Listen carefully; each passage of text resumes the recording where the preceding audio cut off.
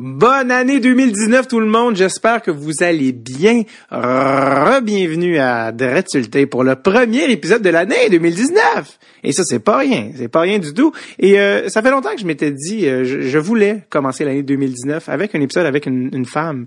Je trouve qu'avec ce qui s'est passé dans ce qu'on a appris dans la sphère publique dans les dernières années, je trouve que ça n'a pas été des années très glorieuses. Je me suis dit non, 2019, on commence avec un épisode avec une fille, une femme, et pas n'importe laquelle, Martine Vlasic, qui est la femme de Marc-Édouard Vlasic, pour ceux qui auraient peut-être checké le show Hockey Wise, mais elle est aussi une personne à part entière, on le rappelle.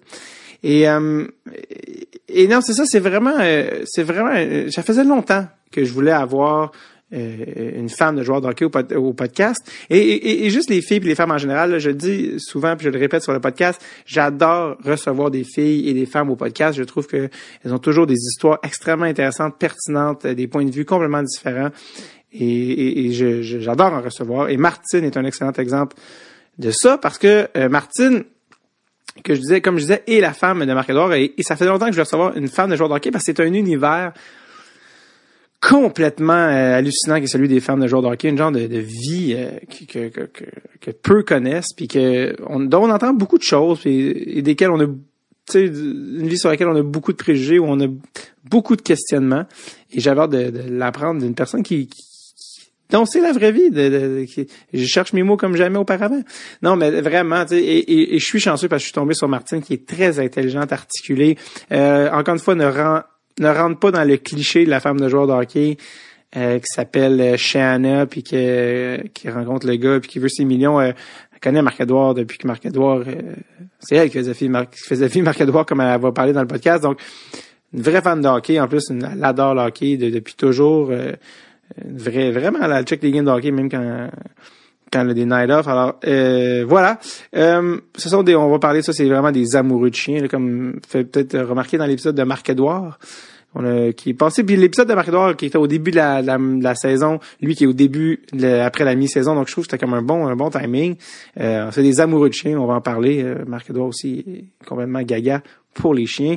Quelle autre chose que j'allais vous dire? Oui, c'est ça, en fait, petit contexte, ça, c'est ça. Martine a aussi pris part au show de télé Hockey Wives, mettant en vedette Marie-Pierre Morin également.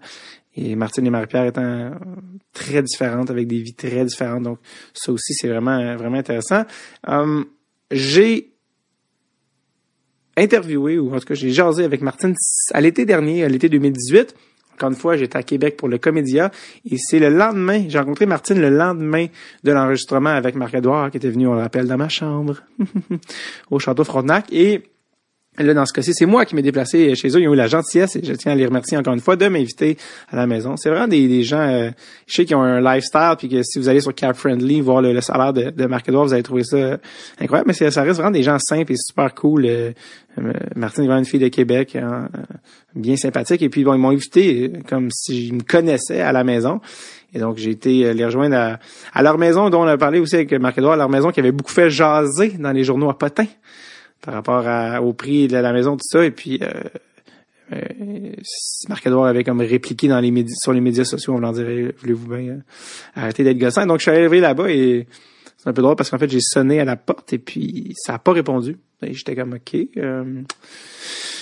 OK, puis là, j'ai vu que ça fait le soleil, tout ça. J'ai dit, c'était un terrain, je vais dire, je vais aller en arrière, je vais faire le tour. Tu sais, on sait jamais, quelqu'un peut être assis dehors en arrière pour entendre la sonnette. Je suis allé, puis il y avait toujours rien. Puis j'étais comme, bon, ben...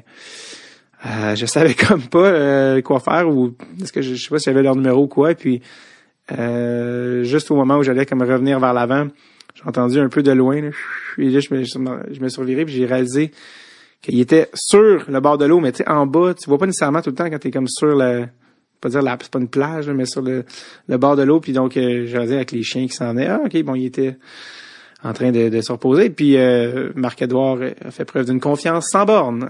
Il nous a laissé faire l'entrevue, il est allé faire du sidou. Et voilà.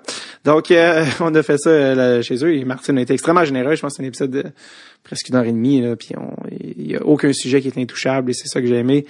C'est vraiment un épisode dont je suis fier, pas fier de moi, mais fier vraiment d'un invité autant de qualité. Puis on apprend des choses, puis ça fait comme 1 heure que je parle. Fait que je vais juste vous laisser écouter l'épisode. J'ai rencontré Martine le 11 août 2018, si je me trompe pas, et si je me trompe, vous ne le saurez jamais. Alors, mesdames et messieurs, voici Martine Auclair et des fois Vlasic.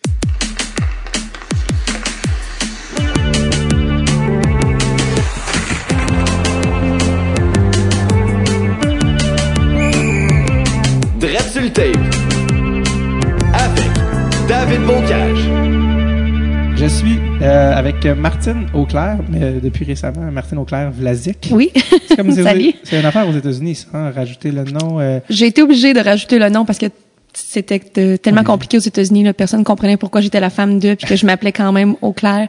Fait que je l'ai juste ajouté pour ça, mais sinon officiellement, je suis Martine Auclair, mais aux États-Unis, il faut que je prenne Vlasic. Ça, c'est une affaire qui m'a toujours fasciné parce que on est juste au Québec qu'on fait pas ça.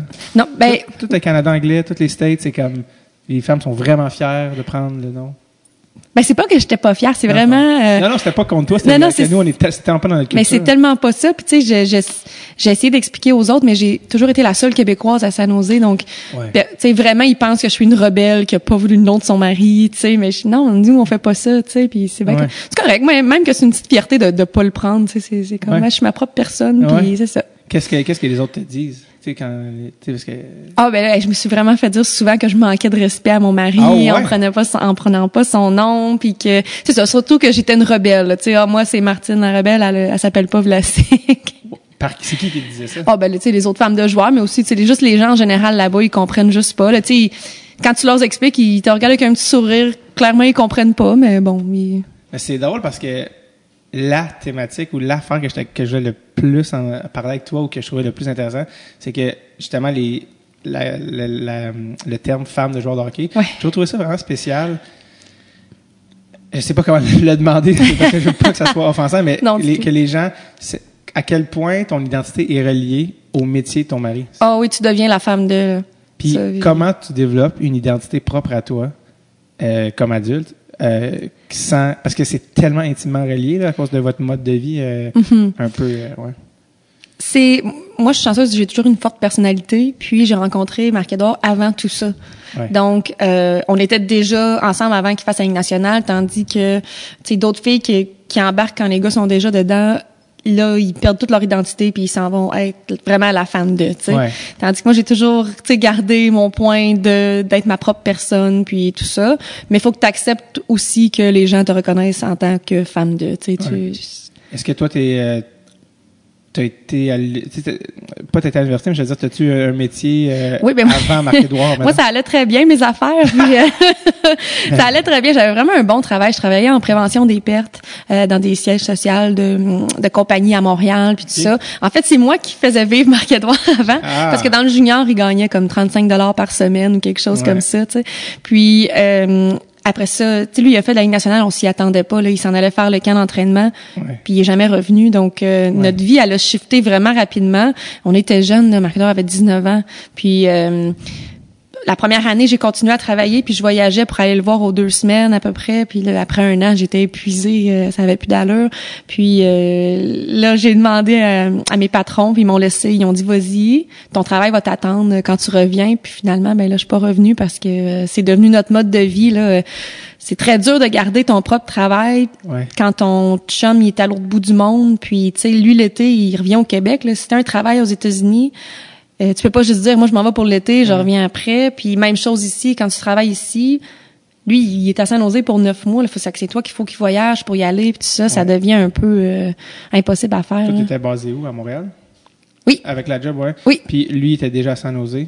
Ben, au début, il était avec les Remparts, puis après ça, là, il est parti pour San Jose. Ça, c'était il y a combien de temps? Ça, c'était 2005? Il a commencé à installer en 2006. Fait que 2005-2006, là, on se voyait pas souvent, là, parce que il était tout le temps parti. Hein. Comment tu gères ça?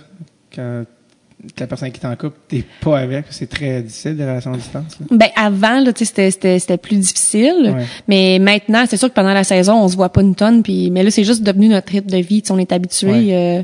Même que quand il revient pour l'été, après la saison, là, il est là tout le temps, c'est une adaptation.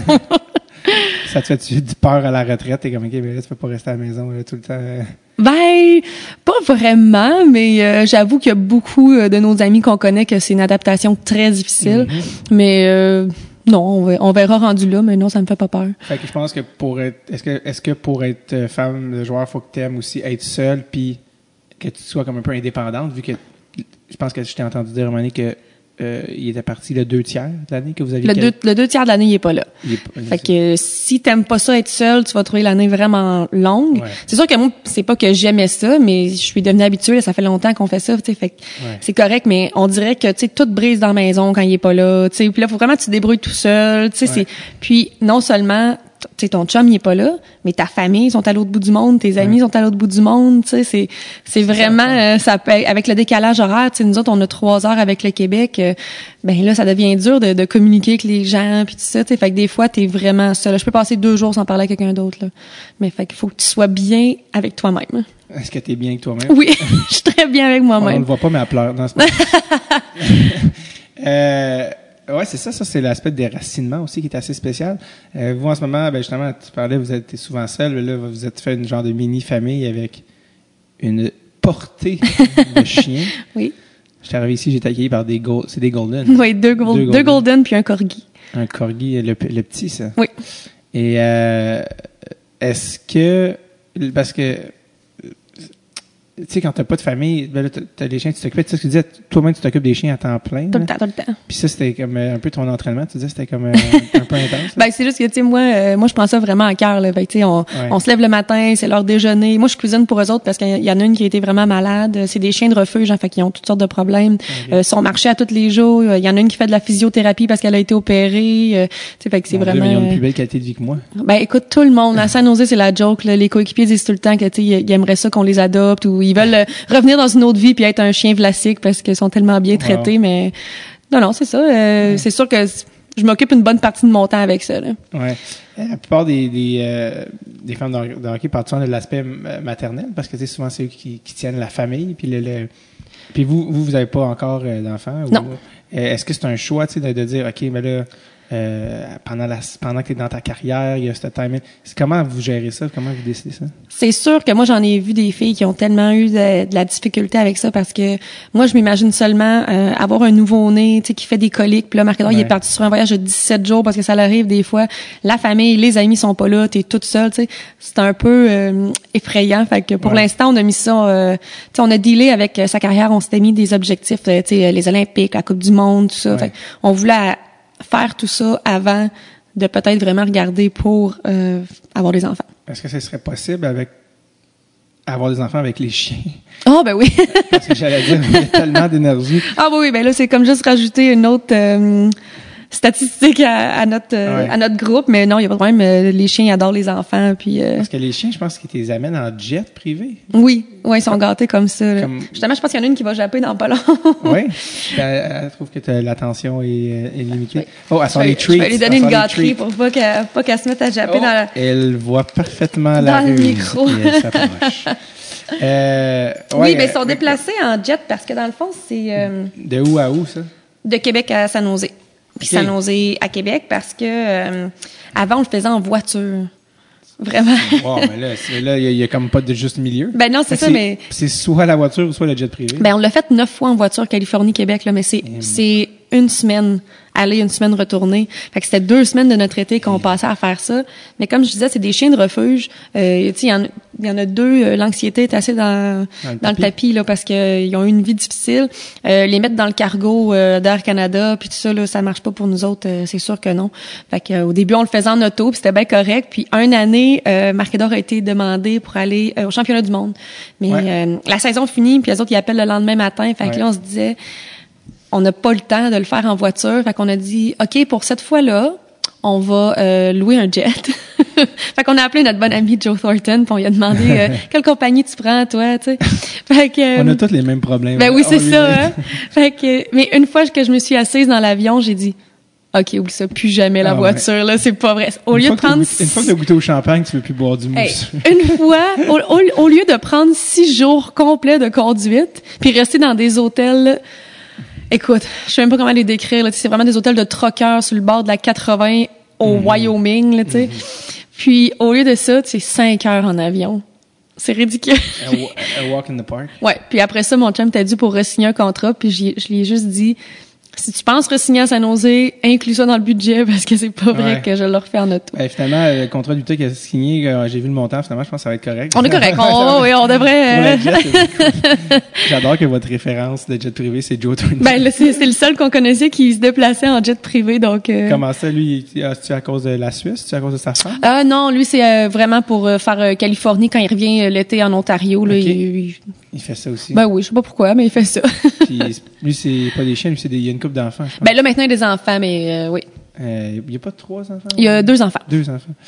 Il a rencontré sa femme en Suisse, lui. Oui, pendant le lockout de 2006. Ouais? Oui. C'est-tu 2004.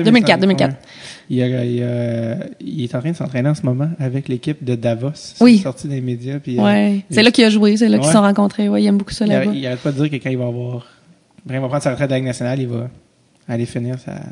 Ah, ben peut-être, oui, il pourrait, oui. C'est quand même cool. Moi, je parlais des chiens, ça me fait penser. Ah oui, c'est ça aussi, la piscine a été faite en fonction des chiens. Oui. À San Jose, on a, dans le fond, Les gens qui écoutent, ils doivent être comme, mon Dieu, mais sont vraiment... Ouais, ben là, c'est ça. Écoute, mon Dieu, on va passer pour 2 fous, là. Mais, mais tant qu'elle est secourir, on s'en occupe comme faut, mais on a la chance de pouvoir les gâter. Puis ça nous fait... Fait que c'est quoi? Est-ce que avec la piscine? La piscine, c'est ça. Ben là, nous, on a construit à San Jose, puis on a acheté le terrain à côté pour pas avoir des voisins trop proches. Puis éventuellement, quand on sera plus là, ben on va vendre. Puis on a mis une piscine creusée, puis... tu sais, notre petite corgi, pour les gens qui savent pas c'est quoi un corgi, ça a des petites pattes, là, c'est... Très cool. Ouais. Fait que, courte sur pattes. pour qu'elle puisse embarquer dans la piscine, on a fait, tu sais, c'est pas des marches standards, c'est vraiment comme des paliers puis tout ça, puis on est parti pour l'été, ils ont fait la piscine, quand on est revenu, j'ai dit, non, ça marche pas, c'est pas ça qu'on avait convenu, fait qu'ils ont été obligés de refaire la piscine. Maintenant, la petite, elle peut embarquer, elle a comme son petit palier à sa hauteur à elle. Puis là, cet été, ils sont en train de faire un mini parc à chiens avec le restant de terrain qu'on avait, là, donc du faux gazon, un abreuvoir en forme de borne fontaine, des bancs en forme d'os, puis un petit parcours d'agilité sur le terrain. Là, tu me regardes. Non, c'est parce que je suis en train de penser à... Tu me juges. Non, ça me faisait penser à... ce que tu me disais, ça me fait penser, parce que hier, on a parlé avec Marc-Edouard, j'ai demandé qu'est-ce que tu voudrais faire après, puis il avait parlé que vous aviez une idée de business, puis j'étais comme, ça me fait, quand tu dis ça, je fais, c'est pas mal ça dont ben oui, c'est vraiment notre vie, les chiens. Là. Nous, ce qu'on veut faire après, c'est vraiment avoir, à Québec, il n'y a pas d'hôtel pour chiens, vraiment, les pensions pour les gens qui s'en vont en voyage, là. Fait qu'on aimerait ça avoir vraiment un hôtel pour chiens, puis avec les sous que l'hôtel ferait, on aurait un refuge. Donc, tu sais, le refuge vivrait de l'hôtel. On veut même pas se mettre de l'argent dans les poches avec ça. Ce serait vraiment juste pour aider le plus de chiens possible. Fait qu'on aurait la portion refuge puis la portion hôtel. Est-ce que c'est quelque chose que tu aimerais faire, ça? Dans le sens que... Ah, ben oui, c'est sûr. Dans le sens que Marc-Edouard, lui, va être...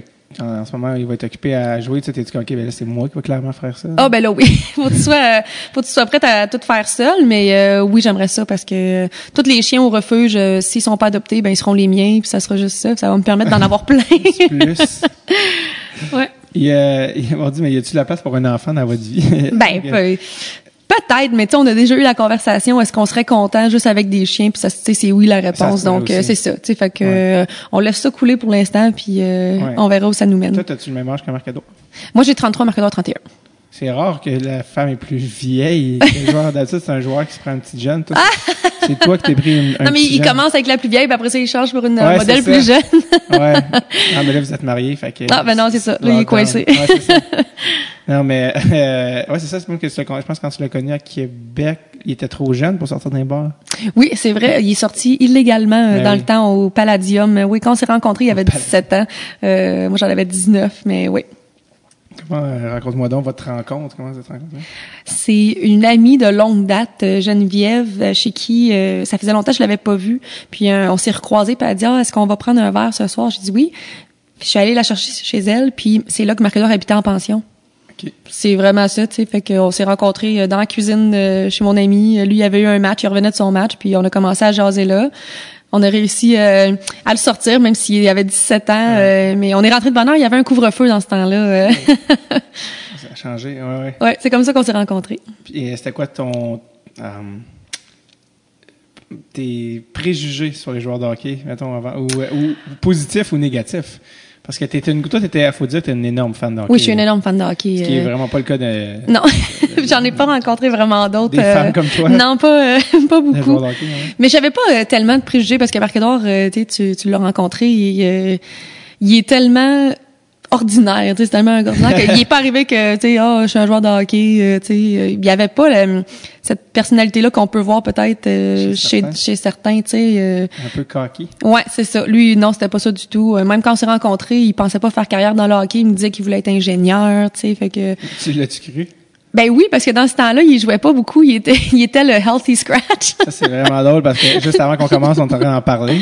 Ouais. Parce que hier, je voulais qu'on parle de ça avec lui, finalement, ça n'a pas été, puis Marc-Édouard arrête pas de regarder c'est quoi que j'ai marqué sur ma feuille parce qu'il pensait que je voulais le piéger. Puis non, on n'a jamais parlé. Puis là, avant qu'on commence, il disait, là, tu disais que j'étais, puis je fais, t'étais un underdog. Et puis toi-même de dire, ben oui, je t'ai connu, tu jouais même pas. Ben non, il était dans les estrades, tu sais, fait que, non, c'est vrai. Ça, c'était avec les Remparts, ça? Oui, avec les Remparts. Sa deuxième année, il jouait beaucoup moins. Il y a une année, il a joué juste la moitié de la saison. Ça l'a beaucoup changé, quand Patrick Roy est arrivé dans le décor, là, comme entraîneur. Oh. Lui, il faisait jouer quasiment 30 minutes par match. Là. Ça l'a vraiment... oui, ça a vraiment tout changé. Oui. Si c'était pas de Patrick Roy, est-ce que Marc-Édouard aurait... Ben écoute, c'est dur à dire, mais on lui en doit vraiment beaucoup à Patrick parce qu'il a vraiment aidé le développement à Marc-Édouard. Il l'a vraiment mis où ce qu'il devait être. Vraiment, Patrick, on lui en doit beaucoup. Mais tu sais, le hockey, il faut que tu sois à la bonne place, il faut que tu sois en santé, il faut que tu aies le bon agent, il faut que tu aies les bons coachs. C'est tellement un amalgame de plein de choses là que Marc-Édouard il a eu la chance d'être bien entouré, mais tout a commencé avec Patrick. Ah ouais, c'est là que ça a décollé. Ouais. Puis fait que toi tu l'as rencontré, il avait 17, fait que c'est son année de repêchage dans le fond que tu l'as rencontré. 17 ou il venait d'avoir fait que c'était comme dans l'année qui a suivi là, ouais. Ce qui est comme l'année la plus stressante peut-être ou en tout cas intense pour un gars junior. Ouais, mais encore là, c'est sûr qu'il pensait même pas ça se peut que, tu sais. Ouais. Fait que même quand il a été repêché, c'est cool, c'est une belle expérience. Lui, il pensait, tu sais, aller faire quelques camps, tu sais, il aurait jamais pensé jouer 12 ans dans la Ligue nationale, là. Tu sais, nos premières années à San Jose, la première puis la deuxième année, là, on s'achetait même pas de meubles parce qu'on se disait c'est sûr ça va finir là. Notre première année en appartement là, je veux dire, on avait un matelas par terre, on avait presque rien parce qu'on était comme on va pas s'acheter des meubles et retourner tout ça à Québec, c'est la troisième année qu'on a commencé à dire parce que finalement. Sa troisième année, tout de suite ils l'ont signé pour un 4 ans de plus. Fait que là on a dit OK là, je pense qu'on peut. Ouais, fait qu'on s'était acheté une petite maison, puis on a acheté des meubles, on était bien contents. D'un matelas de sol à un jet privé pour chiens. Ouais, c'est ça. The American Dream. En une phrase. Ouais. You made it. C'est ça. OK, fait que lui, il y avait vraiment... penses-tu que intérieurement, il aurait vraiment fait d'autres choses ou qu'il se disait ça pour, en guillemets, se protéger de si ça marchait pas? C'est un des gars qui disait faut quand même que j'aille mes études parce que je sais pas c'est quoi, c'est même pas le 1% des joueurs de junior majeur qui se ramassent dans la Ligue nationale. Fait que même si tu y crois, faut quand même que tu te prépares un backup là, parce qu'il peut tellement arriver de choses. Ouais. Toi, est-ce que tu pensais que Marc-Édouard avait des chances de jouer dans la Ligue nationale? Sincèrement. Oh, elle sourit. Non, ben oui puis non, parce qu'il a vraiment dominé le junior majeur, tu sais. Ouais. Mais le gap entre junior majeur puis la Ligue nationale est immense. On en a vu plein de gars avec qui il a joué, tu sais, c'est là que ça a cassé. Fait que j'espérais pour lui, oui, mais en même temps, il faut être réaliste, tu sais. Ouais. Est-ce que des fois, tu te dis, mon Dieu, ça aurait été quoi ma vie? Comme femme du même gars, mais qui fait un autre métier? Ouais, ben écoute, je pense pas que notre vie aurait changé, tu sais, oui, mettons monétairement, ma maison serait un peu plus petite peut-être, tu sais, mais dans le sens on aurait des chiens puis on ferait à peu près les mêmes activités, tu sais, c'est ça, mais ça a été tu sais, nous autres une tempête qui est arrivée, hein. Marc-Édouard, il est parti le lundi puis il devait revenir le vendredi, il allait juste faire le camp, ils l'ont invité pour la semaine. Puis il est jamais revenu, tu sais, fait il venait de s'acheter une voiture la journée d'avant. Là, avec son petit bonus que les Sharks lui ont donné, il s'était acheté une Mazda. Puis là, il est parti pour San Jose le lendemain, puis il est jamais revenu. Tu sais. Ça fait comme... Fait que on n'a pas eu le temps de penser à ça serait quoi notre vie sans tout ça. Tu sais, c'est vraiment... ça l'arrive vite, là, c'est fou. Puis il a pas vraiment joué dans la Ligue américaine. Je pense qu'il a joué une game. Oui, puis ça nous insulte vraiment. Ça, là, j'ai vraiment rien. Là. Les joueurs de Ligue américaine sont super bons, mais tu sais, Marc-Édouard, c'était comme, il avait jamais touché à la Ligue américaine. Jamais. Il est passé à la Ligue nationale, tout ça. Puis il y a une année, pendant le All-Star Break, ils ont dit on va te descendre parce que... Puis là, je sais même pas des blagues. ça dérangeait d'autres joueurs que Marc-Édouard, tu sais, il avait comme pas fait ses classes, puis il l'appelait là, comme le gold child, là, tu sais, fait qu'ils ont dit on va juste t'envoyer pour te garder en forme, puis on te rappelle ensuite, tu sais. Fait que ça là, ça nous avait vraiment dérangé parce que c'est pas que c'était une fierté de pas avoir touché à la Ligue nationale, mais c'est rare quelqu'un qui il touche pas du tout, tu sais. Ouais, les Crosby de ça. Ben c'est ça, tu sais. Fait que non, Marc-Édouard, ils l'ont envoyé pour 2 matchs. Le premier match, ils l'ont même pas fait jouer parce qu'il arrivait de San Jose. Fait que c'est ça, il a joué 1 match. C'est complètement ridicule. Mais oui, ça dérangeait peut-être d'autres d'espèces d'anciennes mentalités là. C'est comme pathétique. Ouais, vraiment. Comme je vois pas pourquoi l'organisation ferait ça pour d'autres personnes qui ont des problèmes personnels. Ouais, mais tu sais, des fois, pour plaire à tes vétérans ou quelque chose, tu sais, puis... Peut-être parce que, à quel point, comme, il voulait donner une leçon. Marc-Édouard, étais-tu rendu coquille qui sont dit... Ah non, pas du tout, mais c'est parce que, tu sais, Marc-Édouard est rentré dans la nationale, il a pris la place de des gars que ça faisait longtemps qu'ils étaient là. Tu sais, sa première année, il jouait tout de suite des 26 minutes par match, là. Fait que, tu sais, le petit jeune de 19 ans qui arrive, il joue 26 minutes, les choses vont bien, tu sais, il est nommé recrue de l'année pour les Sharks, tout ça. Ça peut peut-être déranger des gars qui ont eu un parcours plus difficile, j'imagine, je sais pas. Parce que sa game dans la Ligue américaine, il a même pas joué sa première année.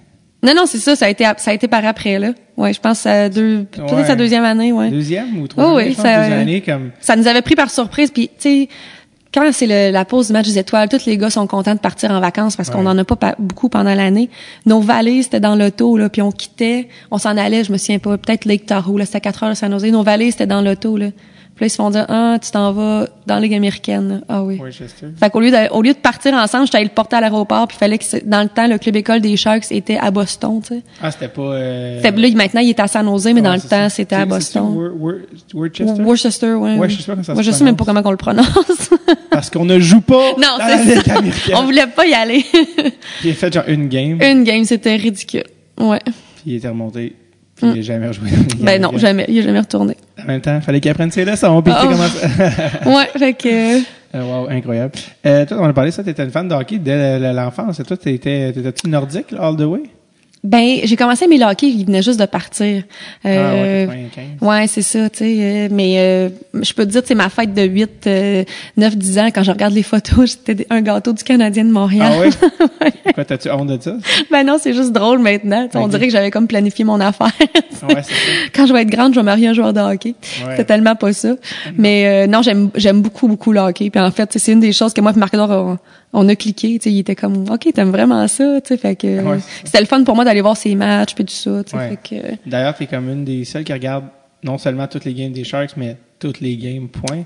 Pas toutes les games points, mais je veux dire en série là, tu regardes les oui, non, j'adore écouter le hockey, mais même pendant la saison, quand il y a du hockey, j'écoute la game peu importe c'est qui là, c'est il y a plein de joueurs que j'aime voir jouer. Là. J'ai tout le temps 2-3 joueurs par équipe que j'aime voir jouer. Puis avec Marc-Édouard, souvent, on va écouter ça. Quand lui, il joue pas, on est à la maison, le hockey il est tout le temps en background.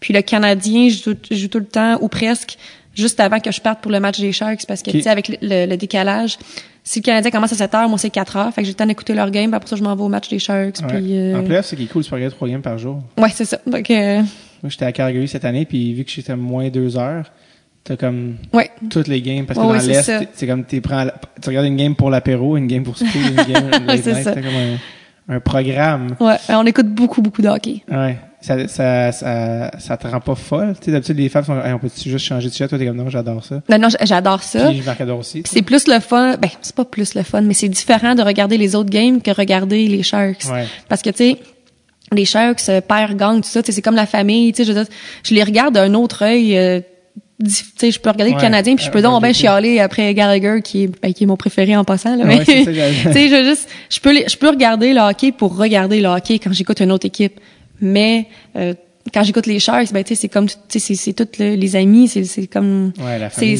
c'est ça, c'est dur de. C'est qui tes joueurs préférés des Canadiens après Gallagher? Ben là écoute écoute Gallagher c'est mon préféré. Qu'est-ce que t'aimes de Gallagher? Ben il est fierce, tu sais, il a pas peur, il travaille fort. Il y en a il y en a beaucoup qui pourraient apprendre de ça, je pense. En tout cas, là je fais ma critique des Canadiens, tu sais. C'est sûr que... saison avant-dernier. C'est ça. Oui. L'année dernière, j'avoue que c'était quand même assez difficile à regarder, mais que chez le Canadien, j'en ai peut-être pas 2-3, là. J'en ai comme peut-être 2 parce que j'aime beaucoup Carey, parce que, tu sais, Marc-André a joué avec pour le Canada, puis j'ai beaucoup aimé son côté très humble. Vraiment, il a toujours donné tout le crédit aux autres joueurs. Tu sais, c'est vraiment pas quelqu'un qui... Tu as eu la chance de le rencontrer avec les Team Canada puis tout ça? Oui, c'est vraiment vraiment un bon gars que des fois je pense qu'il peut avoir une mauvaise réputation parce que il a l'air un peu froid, mais il est vraiment gêné puis il est vraiment humble là, T'as-tu rencontré sa femme? Oui. Est-ce que quand tu es arrivé avec Team Canada, que ce soit olympique ou World Cup, là, c'était comme une nouvelle dynamique de femmes, parce que c'est pas les femmes des Sharks, c'était comme une nouvelle... Est-ce que vous avez eu une nouvelle, comme famille? C'est sûr, c'est différent, mais admettons, si on parle des Olympiques, on est une gang de monde qui tout d'un coup, tu arrives ensemble, puis tu vis une expérience incroyable, mais aussi, tu es en Russie, fait que tu deviens vite amis tout le monde ensemble parce que c'est juste ça là, tu connais pas personne. Comment t'as trouvé ça la Russie, l'expérience? J'ai adoré. Écoute, à ce jour, c'est notre plus beau trip qu'on a jamais vécu. Là, quand quelqu'un nous demande c'est quoi le plus beau moment de ta vie, c'est gagner la médaille d'or en Russie. C'était on a aimé la Russie, on a aimé le setup, on a aimé les coéquipiers, c'est toutes les familles, c'était numéro 1, c'était vraiment incroyable. C'est-tu la game qui t'a le plus stressé à vie de Marc-Edouard, la finale de la médaille d'or? Pas la finale, parce qu'ils ont quand même pris il y avait une avance de 1-2 buts. Ouais. C'est le match contre les États-Unis. Oui, qui a été plus... Je suis vraiment la fille qui aime pas beaucoup Team USA, là. Je vais rester polie, mais... Comment ça? Je les aime vraiment pas. Mais le match a fini 1-0. Puis tu sais, en fin de match, là, il était dans zone. C'est Marc-Edouard qui est sur la glace. Tu sais, il avait enlevé le gardien. Écoute, ça, j'ai pensé mourir, là. Ça avait pas d'allure, là. Non, j'ai bien pas de mémoire. Ouais, c'est Marc-Edouard qui a sauvé à la mise à la fin, là. Écoute. Toujours là quand on a besoin, ce cher Marc-Edouard. Oui, il est là dans les bons moments, mais, ça a été vraiment, vraiment dur à vivre. Eux ont gagné 1-0 puis ont enlevé le goaler, c'est comme ça finit? Non, nous, on a gagné 1-0, mais les États-Unis étaient dans notre zone, ils avaient enlevé leur goaler. Fait que, tu sais, c'était 6-4-5, puis... ça, c'est carrément des mandats défensifs à la Marc-Edouard Vlasic. Oui, mais c'est ça. En fait, c'est là qu'il est à son meilleur. Viens ici. Non, c'est ça. Pauvre Piqué, il a pas joué des Olympiques, il a joué un match. C'est vrai, il a pas beaucoup joué. Oui. C'est drôle, ça, parce que c'est une autre affaire que je voulais parler avec Marc-Edouard, mais on a tellement parlé d'affaires à droite à gauche, mais... Tu sais, je disais, beaucoup de monde t'ont découvert aux Olympiques de 2014 parce que c'est pas Crosby, Marc-Edouard. Même au Québec, il marche dans la rue. Là. Ouais. On est sorti du château puis il y a plein d'humoristes qui ont des poules de hockey avec moi. Puis j'étais comme, t'as connu le joueur? Non. C'était Marc-Edouard Vlasic. Ouais. Ah oui, non. Parce que tu peux pas reconnaître sa face, tu sais, parce qu'il est pas placardé sur les trucs. Puis les monde se demandait, peut-être, ils l'ont découvert aux Olympiques, comment ça que Marc-Edouard Vlasic est sur Team Canada? Mais pas tel défenseur qui fait plus de points.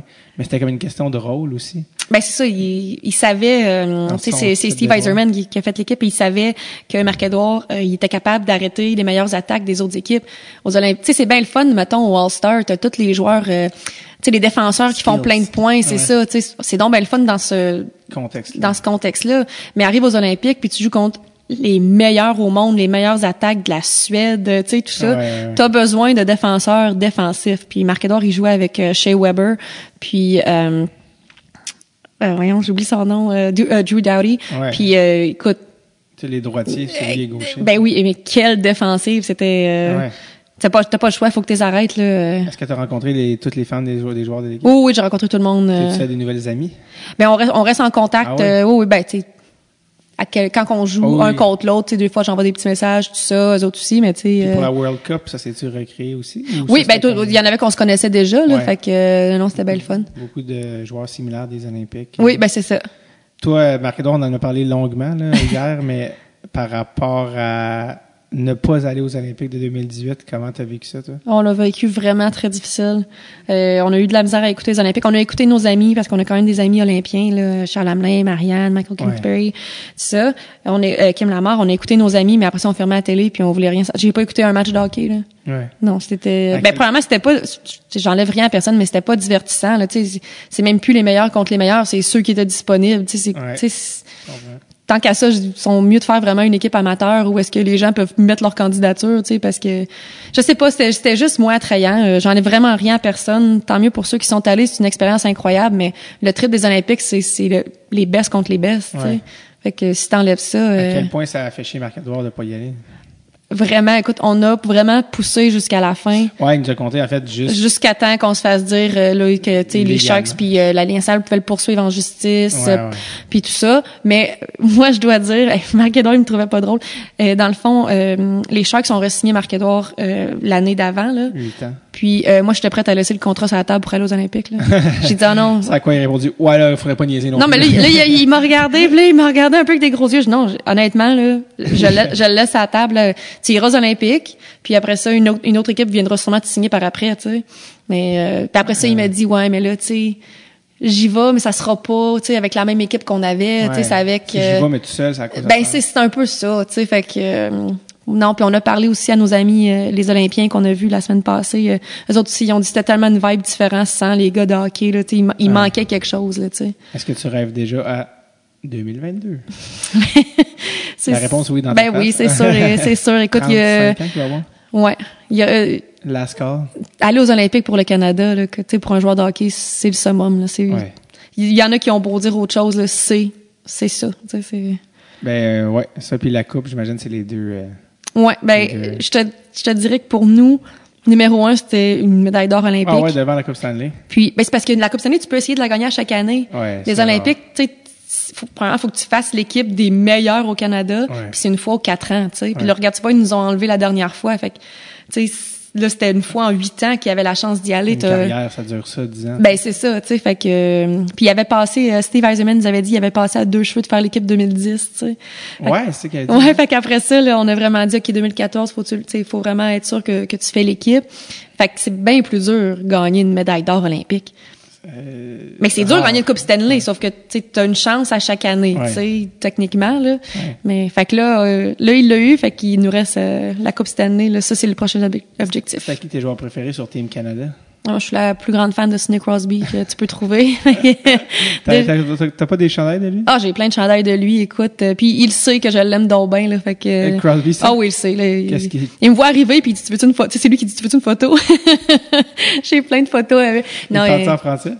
Ben, des fois, il fait un petit effort, mais c'est drôle, hein, parce qu'après Sochi, dans l'avion, c'était juste équipe Canada, puis tu sais, tout le monde, on prenait un petit verre, puis là, je jasais avec lui, tu sais. Puis il disait comment est-ce qu'il s'ennuyait du temps à Rimouski, tu sais, tout ça. Fait que c'est vraiment un gars qui a quand même ses attachements. Tu sais, quand tu parles à Crosby, t'enlèves ta bague de mariage. Non. Quand même pas, là. Mais non, mais je l'aime d'amour parce que c'est vraiment le top canadien. C'est, selon moi, le meilleur joueur de hockey. Tu sais, le monde font des comparaisons, mais c'est vraiment le plus fin en plus. Là. C'est vraiment Monsieur Canada. C'est vraiment... il est vraiment complet, ce gars-là. Ouais. Si c'était à recommencer, ça serait lui. Non, c'était comment, il faut que tu me racontes, c'est quoi l'expérience de quand tu gagnes la médaille d'or olympique? Là, je veux dire, le party qui en suit doit être incroyable. Ouais, mais écoute... moi, j'attendais Marc-Édouard sur le bord de la porte. J'avais tellement hâte qu'il sorte, tu sais. Puis c'est cool parce que le frère à Pietrangelo, il a pris une photo de moi quand je suis sautée sur Marc-Édouard, tu sais. Ah ouais? Ouais, on a une photo souvenir de ce moment-là. Je savais pas qu'il prenait une photo. Wow. Mais puis après ça, ben là, tu prends beaucoup de photos où les gars ils sortent. Puis là, ben c'est sûr, écoute, là, le champagne il sort, tout ça. Puis sauf qu'après ça, tu sais, la game de hockey, c'était la dernière chose qui se passait aux Olympiques. Là. Fait qu'après ça, les gars, fallait qu'ils retournent au village ramasser leur stock. Nous à nos hôtels, puis après ça on s'est tous retrouvés dans l'avion. Fait que dans l'avion, il y a eu un pas pire party. Fait que le party était dans l'avion. Ouais. C'est vraiment drôle. Ouais. Ben c'était un vol de 11 heures, on avait le temps. Ouais, c'est ça. Il n'y a pas eu beaucoup de sommeil sur ce vol-là.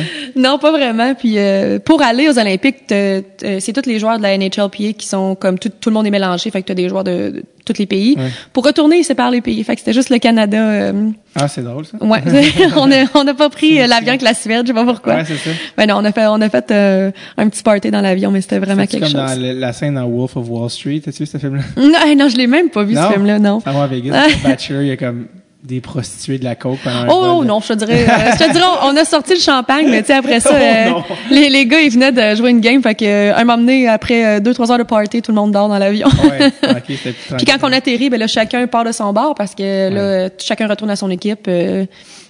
Ouais. C'est drôle parce qu'à chaque fois que tu vas à tes endroits, je pense dans Hockey Wives, t'as comme le chandail de Crosby. Oui, j'en ai beaucoup. On a marqué où mon chandail de Crosby. Oui, mais c'était après la Coupe du Monde, puis là, tu sais, moi, j'en ai fait signer un, tu sais. Ouais. Fait que, puis là, je le trouvais plus, fait que c'était pas mal. Ouais, mais non, je l'ai encore là, il est encadré. Qu'est-ce qui se passe? Marc-Edouard, il est-tu jaloux? Oh, pantoute. Des fois, il m'appelle, il dit, t'as-tu oublié que Pittsburgh, il jouait ce soir? Fait que, non, il me le dit, puis ah oui, c'est ça, puis il m'a fait signer un chandail. Là. Tu sais, Marc-Edouard m'a acheté un chandail de Crosby, puis il l'a fait signer tu sais, à mon ami Martine.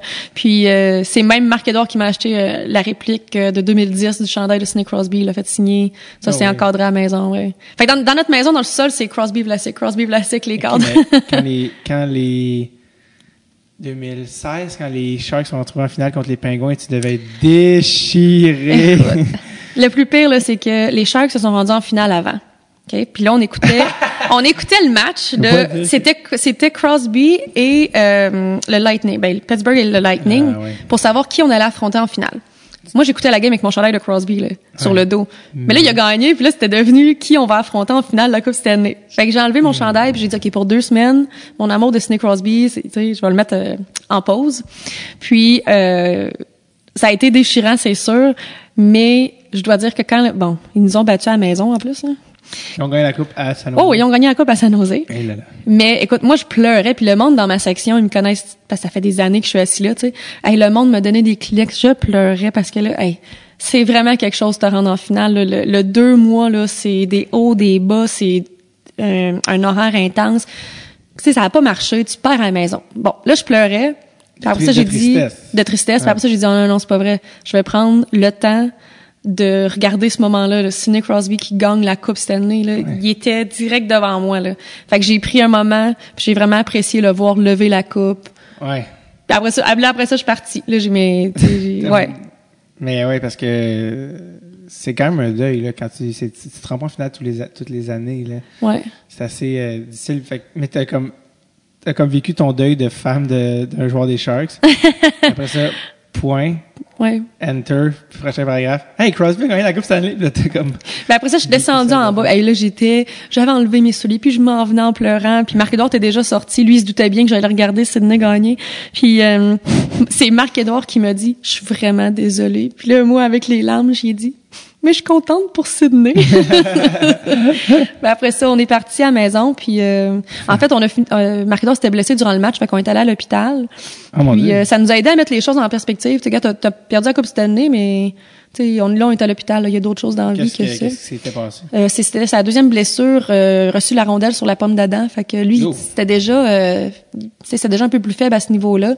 Fait qu'il respirait pas bien. Fait qu'il fallait juste, aller vérifier à l'hôpital. Là. Okay. Mais tu sais, c'est là que tu te dis, regarde, tu sais, oui. La vie. Oui, il y a d'autres choses. Puis là, on est arrivé à la maison, puis les 3 chiens étaient donc bien contentes qu'on était là, puis c'est ça. Fait que ça l'aide à passer à autre chose. Quand tu l'as vu la première fois, il s'est excusé, je suis désolé. Ouais, il dit, je suis désolé.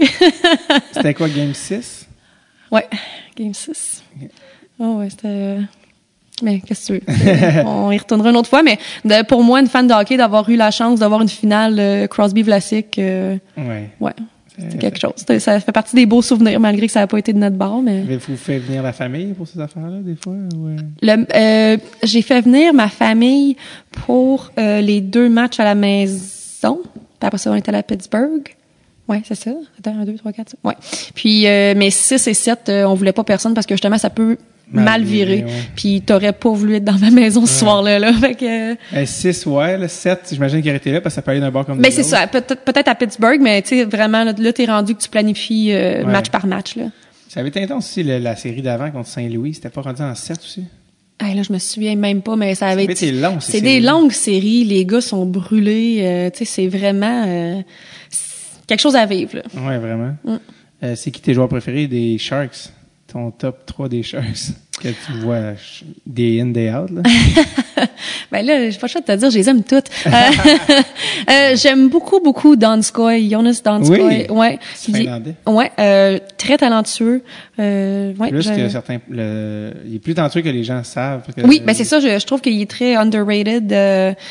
Qui d'autre que j'aime chez les Sharks? Écoute, je dirais Donskoy. Il est bon en série aussi, Donskoy. Oui, c'est ça. Faut pas, tu sais, moi, c'est parce que j'aime les gars qui vraiment mettent leur effort, tu sais, 100% du temps. On voit une thématique récurrente avec. Ouais, ben, c'est ça, là. Moi, c'est ça. Moi, faut que t'aies du cœur, là. Sinon, Vlasic, il se donne. Oh oui, il se donne pas pire, il le sait, sinon, je vais y chialer après. Mais, j'aime beaucoup, Couture, un joueur canadien vraiment, tu sais, il y a des skills. Logan. Ouais, Logan Couture. Couture, ouais. En fait, vraiment pas francophone. Non, vraiment pas. On avait Marleau et Couture, les deux parlent pas un mot français, fait que c'est Marleau et Couture. Ouais, Marleau, il est dans la Saskatchewan. Ouais, c'est ça. Je vais te demander, je vais bouger, mais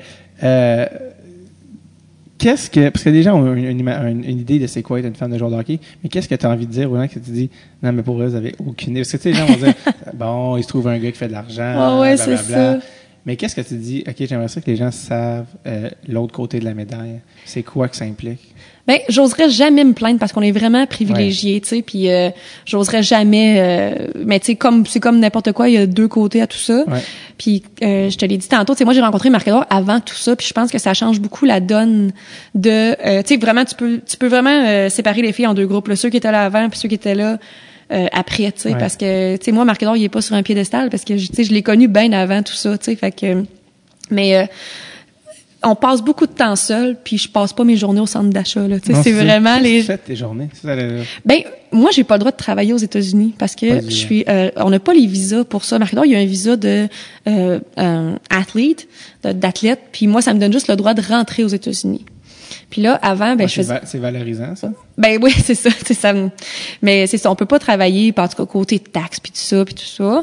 Mais, tu t'occupes, là, tu sais, des fondations, il y en a plein, là, tu sais. Est-ce que toi, ça t'énerve de pas pouvoir travailler, de pas pouvoir développer une carrière? Ça a été très dur pendant les 2 premières années, là. Tu sais, vraiment, là, tu te cherches, ça, mais après ça, ben là, tu commences à faire du bénévolat ici, puis là, tu sais, puis... Trouves un autre sens? Ben oui, c'est ça, tu trouves un autre sens, puis tu sais...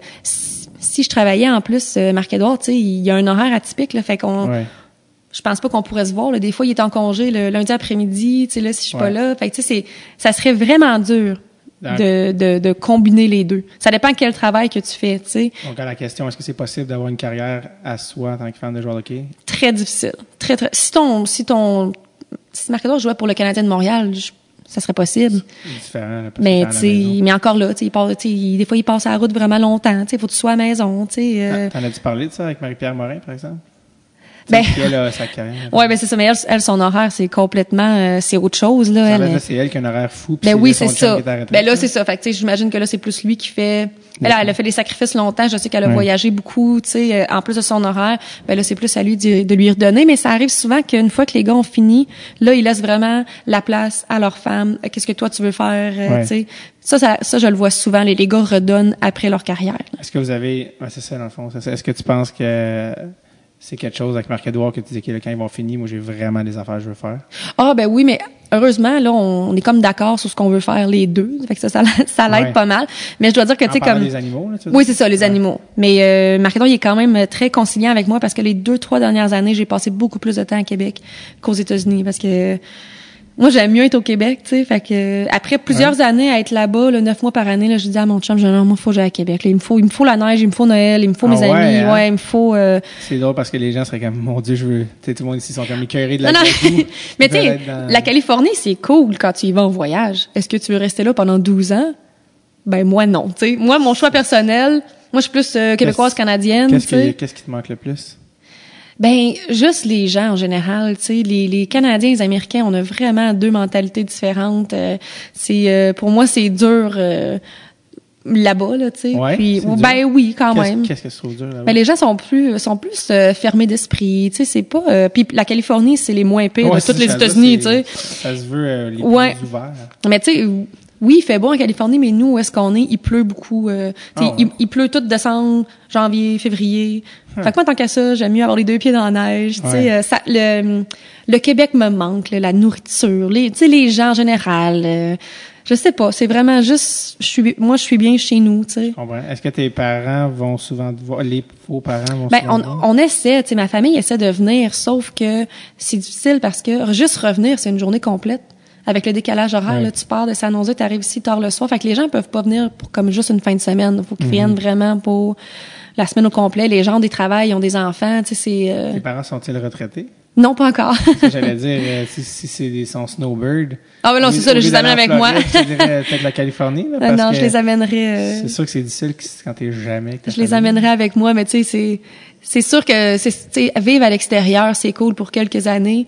Mais tu sais, même Marc-Édouard, tu sais, des fois, ça lui pèse un peu. L'année passée, il voulait pas retourner, tu sais, puis. Mais... Après l'été, tu veux dire? Ouais, après l'été, là, tu sais, il aimait.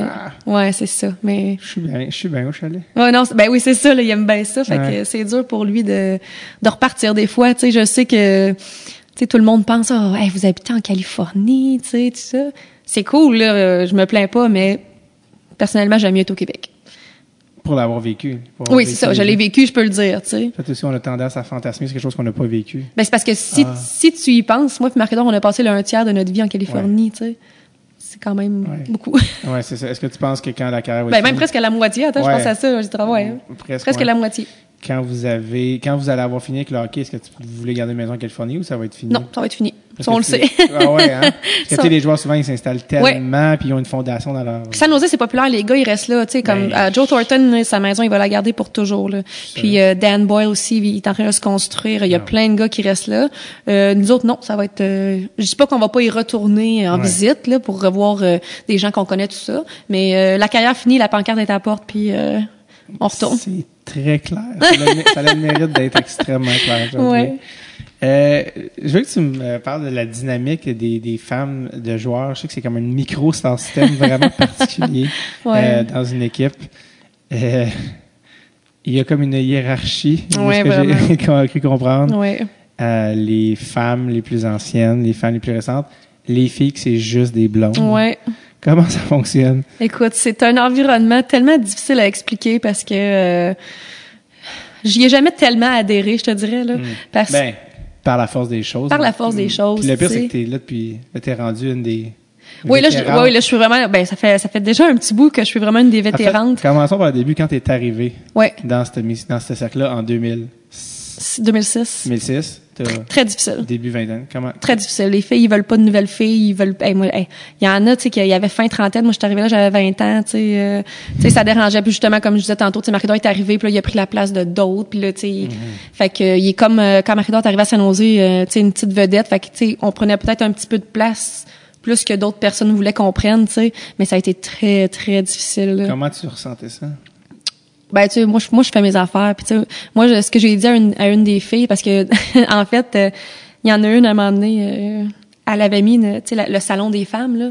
Elle avait mis une pancarte disant que c'est seulement pour celles qui sont mariées qui peuvent rentrer, tu sais. Ben, voyons. Oh, ouais, fait que, mais tu sais, moi, je suis rentrée pareil, moi, tu sais. Puis ça va en prendre plus que ça. Ouais, c'est ça, tu sais. Puis quand ils m'ont dit, tu sais, t'as-tu vu l'affiche? J'ai dit, ben, tu sais, moi, mon chum, il fait autant partie de l'équipe que le tien. Fait que, tu sais, c'est... Fait qu'en plus, si tu leur réponds, écoute, je le suggère pas, là, mais...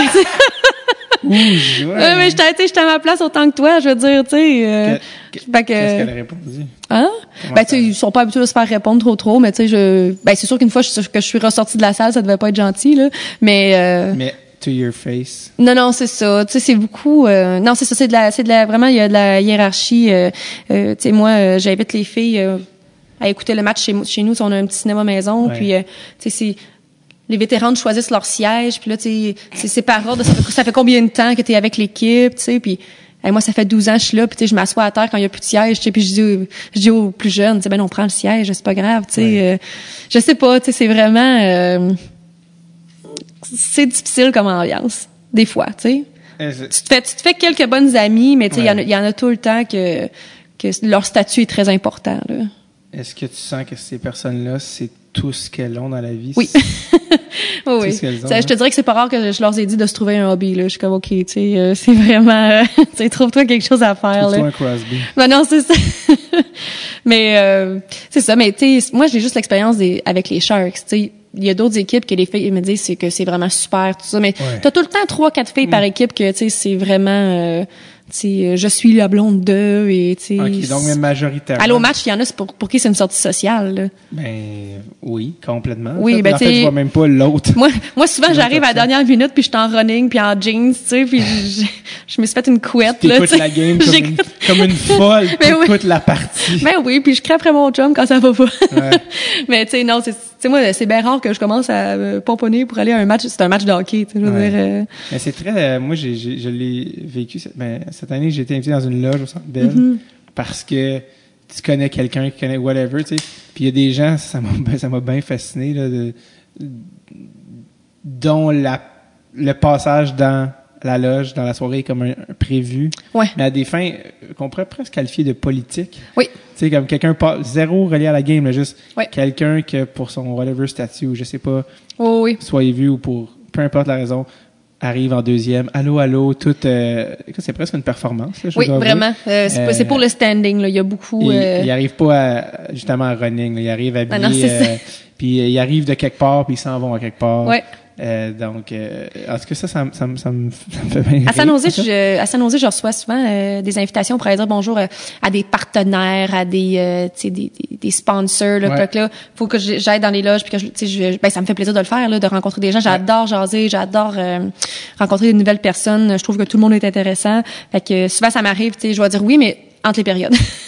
Parce que sinon j'écoute le hockey, là. Ouais. Je vais pas aller passer à la game après ça tu manques quelque chose, tu sais, je veux dire Qu'est-ce qu'on te demande comme femme de joueur beaucoup? Qu'est-ce que tu te demandes dans le fond comme mandat, tu sais? C'est quoi par l'organisation, par tout ça? Ah ils en demandent pas tant que ça, c'est sûr que moi ils savent que j'aime ça aller rencontrer les gens puis que ça me fait plaisir, puis je le fais avec le sourire, fait que tu sais c'est toujours bien le fun, fait que je vais juste leur dire un petit bonjour, merci d'être là, tout ça, je leur jase, puis après ça je leur dis la deuxième heure recommence, faut que je m'en aille à mon siège, tu sais. Mais sinon tu sais par l'organisation on fait du bénévolat, fait que c'est sûr que tu sais souvent dans l'aréna on est avant les matchs, tu sais on recueille des sous, tu sais on rencontre des gens, après moi et Marc-Édouard on aime beaucoup, presque à tous les matchs on trouve quelqu'un qui va rencontrer Marc-Édouard après le match puis tout ça, fait que tu sais peu importe, venant d'une fondation ou venant de, tu sais... Est-ce que quand tu fais des games à la maison, tu invites les autres fans, t'es obligé d'inviter celles que t'aimes pas? Oui. T'as pas le droit de juste inviter... Non, c'est pas vrai. Attends, des fois, on est comme 3-4 puis on dit, là, on se voit puis on le dit pas à personne. Attends qu'il l'apprenne. Attends que Shanna apprenne. Oui, il y a des équipes, là, il y a vraiment un règlement. Si vous êtes plus que... je vais dire 3 ou 5, là, je me souviens pas, faut que tu invites tout le monde.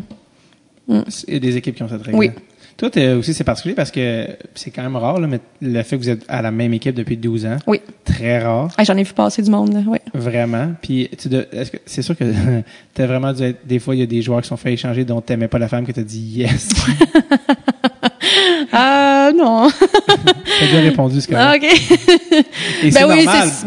C'est sûr qu'il y a, t'en as qui, t'es content qu'ils arrivent, t'en as qui sont, t'es content qu'ils s'en vont, tu sais, je veux dire, c'est comme si, c'est un peu comme n'importe quel milieu de travail. Tu choisis pas nécessairement tout le monde avec qui tu es, mais tu sais, tout le monde s'entend toujours bien, là. Il y a jamais, moi, j'ai jamais vu, des catfights. C'est sûr qu'il y a eu des catfights. Je devais pas être là. Je vais pas à toutes les activités mondaines des autres femmes, mais même les joueurs, tu sais, tout le monde s'entend. C'est juste, c'est pas nécessairement tout le monde avec qui tu veux aller souper à toutes les fins de semaine, tu sais, mais c'est comme n'importe quel environnement de travail. C'est lesquels ton groupe proche? Les femmes de quel joueur qui sont tes Justin Braun, le défenseur qui joue avec Marc-Édouard. Il joue à UMass, lui. Oui. Moi et sa femme, ça fait 6 ans, les autres qui sont là, on est tout le temps ensemble, on se voit. Carlson. Lui, c'est un Suédois. Melker Karlsson, mon Dieu, tu connais vraiment les noms. Fait que nous trois, on est vraiment ensemble, on s'assoit ensemble. Mais là, tu vois, on avait une bonne amie, Bodker, qui vient d'être échangée à Ottawa, là. Ouais. Tu vois, là, en ce moment, lui, il a storé son auto dans mon garage, puis là, il a été échangé, puis tu sais, là, on n'est pas là les deux, fait qu'on sait pas trop quoi faire avec sa voiture. Écoute, je suis une option viable. À notre retour à San Jose, on va trouver quelqu'un pour lui envoyer sa voiture à Ottawa, mais tu sais. Ah oui, c'est ça. Lui, Bodker, il est... Je mélange toujours Danemark. Il vient du Danemark. Je mélange toujours Danemark puis il vient du Danemark. Lui, c'est Danemark. Lars Eller aussi. Mais je te dirais beaucoup, puis là, je vais te révéler vraiment un secret, là. Ouais.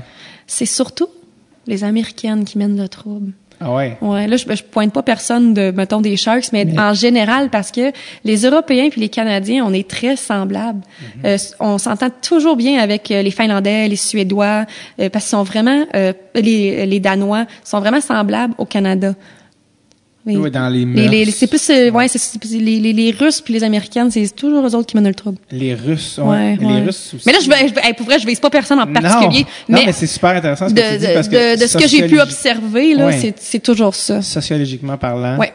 Il y a parce que aussi les Russes, il y a un aspect aussi de la langue, là, c'est eux qui sont le plus loin, en guillemets, parce que, tu sais, les Canadiens parlent anglais, les Américains, les Scandinaves parlent très bien anglais aussi. Oui, c'est ça. Fait que les Russes, quand ils arrivent, là, c'est comme, ils parlent-ils anglais, des fois? Ben, la plupart, oui. Mais, je pense surtout que, tu sais, en Russie, c'est beaucoup, ils ont beaucoup de standing, hein. Tu sais, les gars qui ont des sous pis tout ça. Ouais. Fait que je pense qu'ils sont habitués à un modèle de vie, parce qu'ils sont un peu idolâtrés puis, tu sais, c'est vraiment pas rien contre les Russes, là. J'ai des amis russes, mais, tu sais, les filles russes sont toujours habillées en marque, sont toujours, tu sais, eux autres, c'est vraiment important pour eux autres, là, tu sais.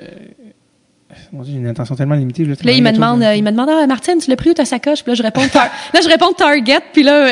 Déception. Oui. Mais pourtant, je pense qu'il est pauvre. Non. Ils vont m'en donner une sacoche, je sais pas, tu sais, mais ouais. Et toi, tu t'arrives pas là. Pour toi, c'est pas un défi de mode aller à une game. T'arrives pas là. Non, je te dirais même c'est souvent. J'ai eu 2 avertissements par rapport à mon note. Comme je me suis déjà fait avertir. Non. Oui. J'étais vraiment malade, je me souviens. Là, c'est dans nos premières années. Là, j'étais malade. J'avais une espèce de grosse grippe, mais je voulais pas manquer à la game, tu sais. Fait que j'étais allée comme en tracksuit, mais tu sais, j'avais pas l'air d'une guenille, là. J'avais quand même, tu sais, une veste avec des pantalons comme en Suède, là, tu sais. Ouais. Là, je me suis fait dire que c'était pas approprié. Par qui? Ben, par d'autres femmes de joueurs. C'était pas approprié pour l'image. Ouais. Ben, c'est pas vrai, ça m'a pas dérangé plus que ça. La femme de joueur qui est là depuis longtemps, fait que personne va te dire. Ben là, il oserait pas me le dire, mais en même temps, c'est pas, ça me dérange tellement pas qu'il pourrait le dire puis ça changerait rien. J'essaie de penser qui est là depuis plus longtemps que Marc-Édouard, à part Joe Thornton.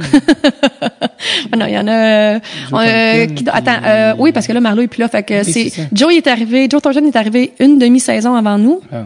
Puis, Pavelski est arrivé quelques mois après Marc-Édouard. Ouais. Mais il est plus vieux que Marc-Édouard, par exemple. Oui. Fait que c'était tes amis préférés, ça, Braun, Carlson, le Bodker est parti. Les Scandinaves, moi, j'étais allé en Suède, justement, puis hier, j'étais avec un ami qui joue en Suède. Puis, il y a une affaire qui nous fascinait, c'est comment sont vraiment, en tout cas, d'expérience limitée, mais lui, il a joué toute l'année en Suède, il disait, tu sais, comment ils sont super clean, puis sharp, puis les Scandinaves, puis comme vraiment sous contrôle, mais que quand ils boivent, là, c'est comme une autre personne. tu sais ce que je parle? Est-ce que tu comprends ce que je veux dire? Est-ce que c'est le cas? Il y a comme mais je pourrais pas te dire. Caché, mais quand l'inhibition tombe, là, attends, mais non, je te dirais les Carlsons, non, ils restent quand même bien droits malgré tout. Oui, non. Mais je vous ai pas aller en particulier. Mais c'est pas mal l'occasion avec qui je pourrais dire j'ai fait le party vraiment là. Okay. Je voulais pas les viser en particulier, mais bien en général je sais.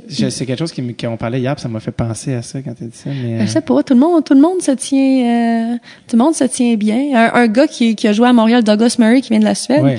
Solide gars de party. Ouais, lui, lui est arrivé chez vraiment très drôle. En fin de carrière. Oui, c'est ça. Ah ouais, comment ça, il était. On a eu des bons parties de Noël avec lui, tout ça, là. Ouais, non, c'est vraiment une bonne personne, un bon gars, mais, il est énorme, mais, tellement sweet, puis, il aimait ça faire un bon party, là. Ouais. Y a-tu des incidents dans ta carrière de quoi? J'allais dire, y a-tu des incidents depuis que t'es fan de joueurs qui t'ont marqué, que tu as, mon Dieu, mais dans quel monde je vis? Des trucs que tu fais, je peux pas te dire, mais ça arrive souvent qu'on trouve qu'on vit dans un monde un peu... tu sais, souvent, moi et Marc-Édouard, on dit, il y a juste nous deux qui peut comprendre ça, tu sais. Moi et Marc-Édouard, tu sais, des fois, on dit, il y a juste nous autres qui peut comprendre ça. Pas parler de ça à personne. Ben, parce que, tu sais, t'en parles à tes amis, mais faut vraiment que tu sois dedans pour vraiment le comprendre, tu sais, c'est ça. Mais tu sais, des choses vraiment qui vont marquer, non, je pense pas. Il y a rien qui me vient à l'idée, en tout cas. Mais une fois, ça vient au point, là, je peux pas en parler. Non, mais j'allais dire, une affaire que je vais te demander, c'est que toi, par rapport aux autres fans de joueurs, comment tu te considères comme, je sais pas si c'est clair, en type de, par rapport à la femme de hockey moyenne, comment tu te vois? Je dirais très, je sais pas le terme en français, low-key, là. Moi, c'est vraiment... pas nécessairement humble, mais genre... tu sais, moi, Marc-Édouard, on est très humble et ordinaire, là. Tu sais, on demande pas de traitement de faveur, on pense pas qu'on est meilleur que personne, on pense pas que, tu sais, fait qu'on, c'est sûr que, je pense pas que je rentre dans... Je suis un petit peu en dessous du niveau de femme de joueur de hockey, là, tu sais, mais c'est quoi, vaut mieux te tenir en dessous de la vague, je trouve, parce que, tu sais, je sais pas, tu sais, comme moi, je suis une des seules à l'aréna à Saint-Nosé qui connaît le nom de tous les employés, tu sais, puis qui jase avec eux autres, tu sais, puis tu sais, j'ai des amis qui travaillent à la boutique souvenir des chaises, ben je suis tout le temps là en train d'acheter des affaires, tu sais, mais tu sais, ces gens-là, ça devient tes amis, tu sais, mais je pense que je suis pas mal la seule qui fait ça, mais tu sais, j'aime mieux me tenir en dessous puis pas penser mon Dieu, on est donc bien spécial, tu sais, c'est pas ça, là. C'est quoi le piège numéro 1 pour une femme de joueur, selon toi? Le piège numéro 1. Je te dirais peut-être c'est celle qui pense we made it, tu sais, on est rendu, on est donc ben hot, puis 2 ans après, ben sa carrière est finie, tu sais. Fait que, parce que j'en ai connu des filles, ils les ont rencontrés quand les gars étaient au top. Puis après ça, 2-3 années après, une mauvaise blessure, tout ça.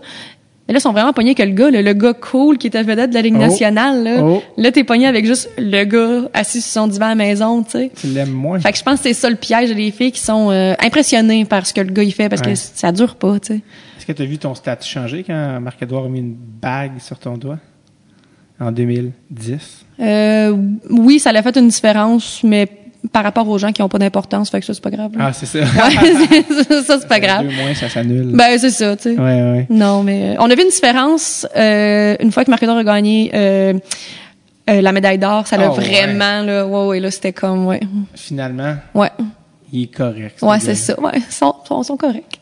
Ah ouais, c'est même pas ça a été, en termes de statut, ça a été... On a juste vu un grand changement, là, tu sais, mais on a toujours été bien acceptés, puis tout ça, c'est juste que tout le monde à Saint-Nosé, ils savent, on fait nos petites affaires tranquilles, nous autres. Dans quel aspect tu as trouvé que ça a fait un changement, tu sais, des exemples concrets? Ben, tu sais, t'es tout simplement invité à plus de choses. Oui, c'est ça. Puis là, les filles qui te parlaient pas vraiment, ils viennent te parler, tu sais, c'est... Elle est belle, ta sacoche. Ouais, c'est ça. Mais tu l'as pris de Target. Ouais. Non. Elle est vraiment belle. Ouais, c'est ça. Wow. C'est ça. Fait que... Il y a une affaire que c'est sûr que tout le monde, je sais pas si les gens t'en parlent, peut-être que les gens se gardent une certaine gêne parce que peuvent pas dire ça. Vous n'oserez peut-être pas te le dire en face, mais les gens, quand ils pensent à une femme de joueur de hockey, ils pensent à la vie de joueur de hockey. Ouais. Les joueurs de hockey n'ont pas la meilleure des réputations en termes de fidélité amoureuse. Non, effectivement. J'ose penser que ça s'améliore, par exemple, parce que, tu sais, moi aussi, avant, tu sais, je voyais ça de l'extérieur, puis après ça, là, je l'ai vu de l'intérieur. Ben là, écoute, il y en a, là, mais je vois plus de bons gars que de mauvais. Est-ce que des fois, tu te dis, mon Dieu, est-ce que le bon gars, est-ce que tu dans le sens que il est gentil, mais est-ce que tu te dis, mon Dieu, mais est-ce que, tu sais, ça se peut pas statistiquement qu'il tu vas dire t'es une mauvaise foi? Non, là. Non, pas tout. Ben là, je te dirais, c'est quasiment 50-50 dans une équipe, là, tu sais, à peu près. Mais, moi, je voyage beaucoup sur la route. Moi, j'en vois des choses. Ben oui, c'est ça. Mais c'est parce qu'on aime ça se rencontrer sur la route, parce que je suis pas tout le temps à San Jose, comme là, tu sais. Au mois d'octobre, je le rejoins toujours à New York, New Jersey. Tu sais, j'aime beaucoup aller à Pittsburgh pour voir les games. Est-ce que les femmes vont beaucoup sur la route comme ça? Non, ils sont pas beaucoup bienvenus. Mais moi, ça va. Les gars sont comme, OK, elle est cool, là. C'est la femme à Marc-Édouard. Ouais, c'est ça. Non, c'est rare qu'on voit les... Parce que tu voyages avec l'équipe. Non, je voyage de moi-même. Okay, c'est ça, mais, tu sais, mettons, je suis au même hôtel qu'eux autres, là. OK. Fait que... Mais sont-ils comme Mélisse parce que cette famille-là, elle va comme là, des non. affaires qui... Non, ça m'est déjà arrivé, on était sortis prendre un verre, puis il y a un gars qui était plus nouveau qui a dit à un autre, il dit Vlasic qui a amené sa femme, là. Ils ont dit non, elle est cool, elle. Ben c'est pas de mes affaires de rapporter rien à personne, mais honnêtement là, je pense vraiment c'est plus une réputation que d'autres choses. De ce que moi j'ai vu, de ce que moi je sais, c'est moins comme avant. Si les gars, ils ont bien moins le temps là de sortir puis de tout ça là, c'est vraiment c'est autobus, avion, le match, ils repartent, tu sais, c'est vraiment J'arrête pas de me demander si t'es vraiment bien informé ou vraiment naïve. Je sais pas c'est laquelle des deux. Écoute, moi j'en ai marié un bon. Puis tu sais je le souhaite à tout le monde, mais non, il y en a là. Est-ce que ben oui, il y en a. Il y en a, j'en vois plein, mais c'est ça. C'est pas je sais pas, c'est moins fréquent qu'on pourrait penser. Puis tu sais de savoir, tu sais c'est aussi qui est drôle comme genre de milieu, c'est de savoir que tel gars est de même, mais que t'es quand même dans l'âge avec sa femme, tu sais comme. Oh, ben là, c'est le problème à sa femme, c'est pas le mien, là. C'est ça, j'allais dire. Tu fais que, tu sais, c'est. Ben non, tu sais, c'est un détachement par rapport à ça. Ben, en plus, je te dirais que la plupart des femmes à qui ça l'arrive, elles le savent. Pour vrai? Ouais. Est-ce que vous en parlez? Fait que j'aurais l'air vraiment nounoune d'aller dire, hey, tu sais, puis là, elle me dirait, ben oui, je le sais. Ouais. Est-ce que vous en parlez beaucoup de ça? Non, ça, c'est tabou, ça, t'en parles pas. Zéro. Ça, t'en parles pas, mais tu sais, je le vois parce que, dans le fond, à chaque année, après la saison, il y a un voyage, les gars, ils vont à Vegas pour, faire un dernier voyage. Ouais. Mais écoute, le malaise des filles, c'est... Moi, mon chum, il va pas. Il aime pas ça. Marc-Édouard, il boit pas, il gamble pas. Fait que lui, Vegas, c'est très moyen, là. Fait que je peux dire que... Puis il te trompe pas, il y a rien à faire à Vegas, pauvre lui. Mais, fait qu'il va pas, puis je peux dire que les filles, tu sais, il y en a beaucoup qui m'ont chiolé après, là, pour dire, comment ça, toi, ton chum, il va pas, tu sais. Si le tien veut y aller, c'est son affaire. Si le mien veut pas y aller, c'est son affaire. C'est ça. Mais je peux dire que, tu sais, les filles sont pas bien là-dedans, là. Non. Ceux qui sont vraiment dans un bon couple, tu sais, ils disent, ben oui, vas-y, tu sais, tout ça. Mais ça fait pas l'unanimité, disons. Non, c'est ça. Est-ce qu'il y en a que tu te dis, mon Dieu, mais c'est sûr qu'ils sont dans des couples ouverts, comme agreed upon. Ils sont juste ouverts d'un bar. Ouais, non, mais c'est ça. Donc, non. Non, c'est ça. Donc, non. Ils sont juste ouverts d'un bar, mais tu sais, ça a été une autre affaire. Tu sais, il y en a que tu sais, j'ai eu de la misère à les rejoindre là-dessus, parce que, tu sais, je me dis, tu sais, toi, pour être avec un joueur de hockey, t'es prête à accepter des choses que moi, tu sais, non, que je ferais jamais ça, tu sais. Fait que je me dis à quel point est-ce qu'on peut être des amis, à quel point que... On a les mêmes valeurs. Ouais, c'est ça, tu sais, fait que... Non, t'es mieux de faire tes petites affaires, puis si tu vois des choses, tu fais semblant que t'as rien vu, puis tu t'occupes de tes affaires. Tu peux pas te mêler de... Ben non, c'est ça, c'est pas... Écoute, je suis vraiment pas là pour ça. Puis j'ai l'impression aussi qu'il y a comme un genre de avant et après le mariage. Oui. Tu sais que c'est comme les gens vont dire, ouais, quand t'es jeune. Oui, avant, il y en a beaucoup, c'est comme ça. Avant qu'ils soient mariés, ils peuvent faire ce qu'ils veulent. Puis une fois qu'ils sont mariés, là, c'est terminé. C'est sérieux. Ouais. Ben, Terren Fleury, l'ancien joueur qui avait fait un livre, il a dit, genre, il a demandé c'est quoi ton conseil pour les jeunes, tu sais, qui arrivent dans une nationale puis qui ont des millions. Mariez-vous pas avant 30 ans. Mariez-vous pas avant 30 ans. Vous allez juste vous mettre les pieds dans les plats. Mais est-ce que quand toi, tu t'es marié ou quand tu sortais avec, j'allais dire Charles-Édouard, c'est mon neveu, Marc-Édouard, vous avez une discussion où il faut que tu mettes tu sais, parce que c'est tellement un mode de vie qui est tough à comprendre parce que les gens disent, je peux pas croire que les gars juste de ça, puis tu fais, mais ils sont tellement dans un tunnel depuis qu'ils ont 16 ans. Ils connaissent rien d'autre. Tu sais, des fois, je me dis, mon Dieu, mais c'est des adolescents multimillionnaires, tu sais. Ben oui, non, c'est vraiment, tu le décris bien, c'est vraiment ça. Et ils ont peu de doctorats dans la Ligue nationale. Non, mais dans le sens ils ont pas ce genre ils ont pas cette vie-là, tu sais. Non. Fait que c'est leur conditionnement extérieur. Est-ce que il fallait que ça soit que Marc-Édouard, tu dis, écoute, moi, personnellement, c'est pas des choses que... Ben non, il savait déjà parce que, tu sais, nous, on a commencé à sortir ensemble, on était jeunes, tout. Il y avait déjà, même quand il est arrivé dans les salles, on avait déjà une belle relation, un beau respect. Tu sais, anyway, il savait qu'il y a bien des choses que j'accepterais pas. Tu sais, il s'essayerait même pas là. Mais tu sais, il connaissait comme moi comment je suis. Puis honnêtement, souvent on dit on est comme deux personnes vraiment ordinaires qui sont ramassées là-dedans dans une vie extraordinaire. Tu sais, fait que tu sais, non, on fait nos petites affaires bien tranquilles. Tu sais. Fait qu'il y a pas eu cette discussion-là. On a juste eu la discussion, OK, ben, il va falloir se marier parce que dans le fond, c'était devenu vraiment difficile pour moi de passer les douanes. Oui. Fait que là, OK, ben. Les douanes, ouais, tu sais, à un moment donné, parce que, tu sais, je passais trop souvent, puis tout ça. Fait que ça devenait plus difficile. Puis là, c'était même, tu sais, le conseil des Sharks, ils ont dit, tu sais, avant que tu restes coincé, tout ça, tu sais. Fait que, on s'est mariés un peu jeune, mais on savait dans quoi qu'on s'embarquait, tu sais, puis, il n'y a pas eu de discussion plus que ça. C'est une autre affaire, ça aussi, par rapport à prendre un autre famille, tout ça. Au Québec, le monde ne se marie pas. Mais non, c'est ça. C'est comme, alors qu'au Canada... je pensais pas me marier un jour, mais écoute, c'est ça. Ben, c'est ça. Ça fait partie des choses qu'on pensait pas, puis qu'on a fait, mais... Ça n'a pas d'ailleurs été comme... documenté par Hockey Wise, le mariage ou quelque chose? Non, parce que ça fait quand même un petit bout qu'on est mariés, nous autres. Non? Non, c'est pas nous autres, ça. Okay. Je me sens difficile quelque chose, mais c'était non, on s'est mariés en 2010, fait que ça fait quand même, ça fait 8 ans cette année. Oui, c'est ça. Ouais, c'est un peu compliqué, les visas, les States. Ben oui, ça commence à être de plus en plus difficile, fait que... Nous, dans ma famille, on est 4 enfants, puis mes parents, puis tout le monde s'est marié à différents moments pour des raisons de visa. Ah oui? Mes parents pour l'Arabie Saoudite, mon autre soeur pour l'Australie, l'autre en Angleterre. Fait que finalement... personne se marie pour... Ben, tu sais... Aux States, mais il y a vraiment quelque chose avec la culture du mariage aux États-Unis puis au Canada anglais, que à chaque fois qu'on... en plus, toi, tu habites aux States, tu as dû avoir des conversations répétitives à ce sujet-là, surtout avec le nom de famille, mais à chaque fois, ils sont comme... Il y a quelque chose de... Pourquoi vous ne mariez pas? Tu sais, c'est comme... Oh oui, c'est ça. Là, je suis comme... Je leur explique-tu notre historique avec la religion? Non, mais c'est vrai, ça remonte à... Oh la Révolution tranquille, puis on a tout mis ça dehors, puis mais tu sais, je sais que c'est bien gros God, là, God aux États-Unis, puis faut que tu sois marié. God, thank God, puis la religion a encore une place super importante, puis nous, on est comme, on a l'air d'être des athées. Ma réponse que je leur, parce que moi je suis tellement fière canadienne, québécoise. Moi je leur dis souvent. French Canadian girl. Ouais, c'est ça. Moi je leur dis tout le temps. Mais, honnêtement, c'est comme un peu vous autres qui vivez en 1950, tu sais. Mais nous autres, on est comme. Ok, là c'est pas trop loin.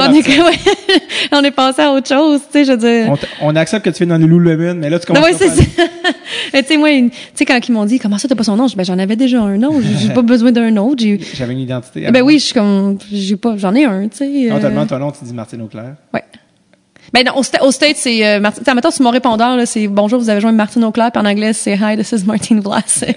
Parce que sinon tout le monde me disait c'est qui Auclair. Fait que ouais, c'est ça. Comment t'accueilles les nouvelles quand il y a des nouvelles filles, des nouvelles femmes? Est-ce que t'es impliquée vu que t'es une des anciennes? Oui puis non, mais tu sais, c'est comme je me pointe pas tout le temps dans tous les événements qu'ils organisent parce que ça devient un peu, ça peut être lourd à la longue. Ouais. Mais les nouvelles, moi si c'est en smart là, écoute, tu sais même des fois il y en a des gars, tu sais c'est des filles in and out un peu, tu sais, ça me fait hey, sais-tu quoi, viens t'asseoir avec moi, tu sais on jase de tu sais si t'es smart puis moi non, j'ai aucun problème avec qui est là. Moi je dis tout le temps, on est tous dans le même bateau, tu sais. On est tous en couple avec un gars qui joue au hockey, qui est sur la route, qui est, tu sais, fait que même techniquement t'as pas le droit, mais moi des fois, tu sais, je reçois comme les femmes des trainers, tout ça, tu sais, parce que je me dis... Pas le droit. Ben, mettons, tu peux pas inviter les femmes des joueurs et les femmes des trainers, mettons. Là. Parce que c'est pas la même classe sociale. Écoute, je sais pas pourquoi. Non, mais... Ben, tu sais, comme la gérante du magasin des Sharks, tu sais, elle a sorti avec le gars de vidéo, là, maintenant, ils sont au Colorado, mais, ben, tu sais, moi, je l'invitais chez nous, tu sais, on va écouter la game ensemble, tu sais, puis j'ai fait l'erreur une fois d'inviter tout ce beau monde-là, puis tu sais, tu peux pas faire ça, là, tu sais, mais moi, je dis, on a toutes la même vie.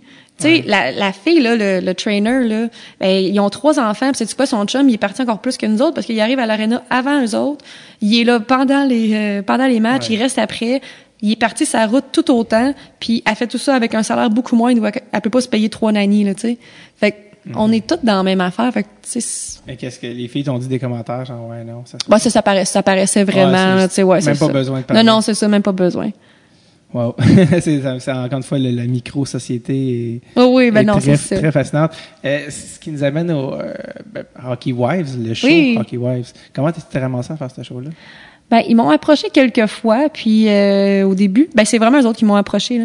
On dirait qu'ils approchent beaucoup les Québécois. Je sais pas. Oui, ben là, en tout cas, la dernière saison, certainement, on était 4.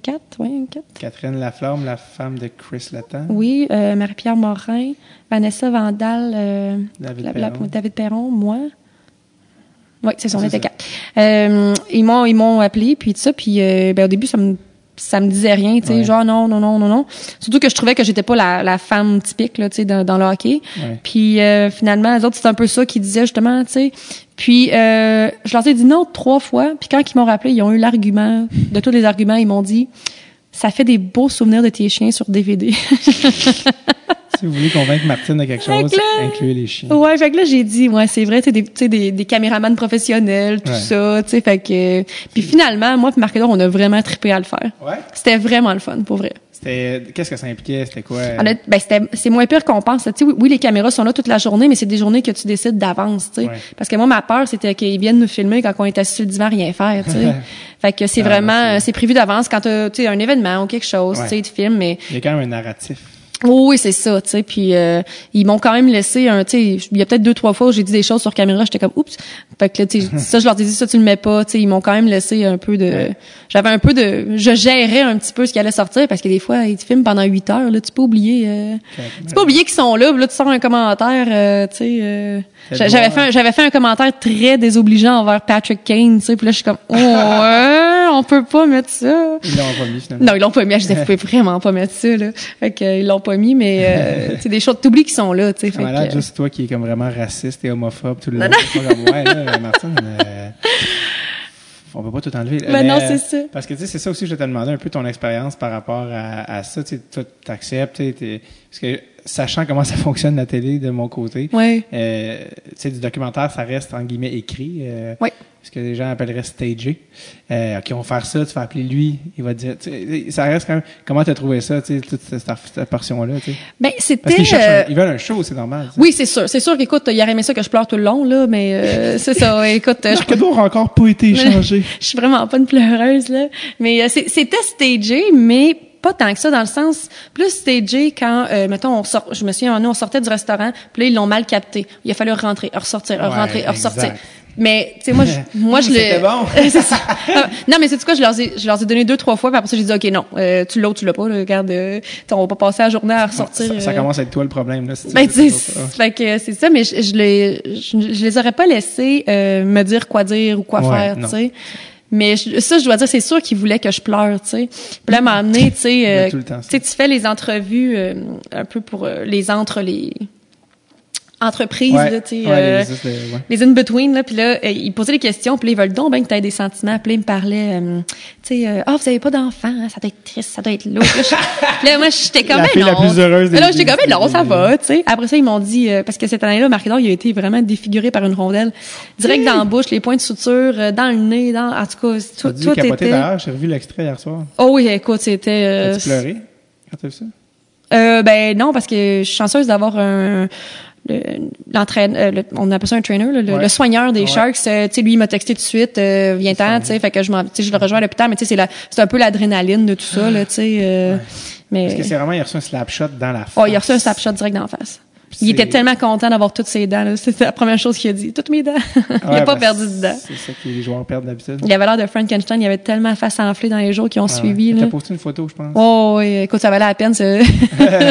Ça, c'est des beaux souvenirs. Ouais. Fait que là, ils m'ont parlé de ça en voulant me faire pleurer, tu sais. Puis là, je dis, ben non, mais tu sais, c'est son métier. C'est des choses qui vont arriver, tu sais.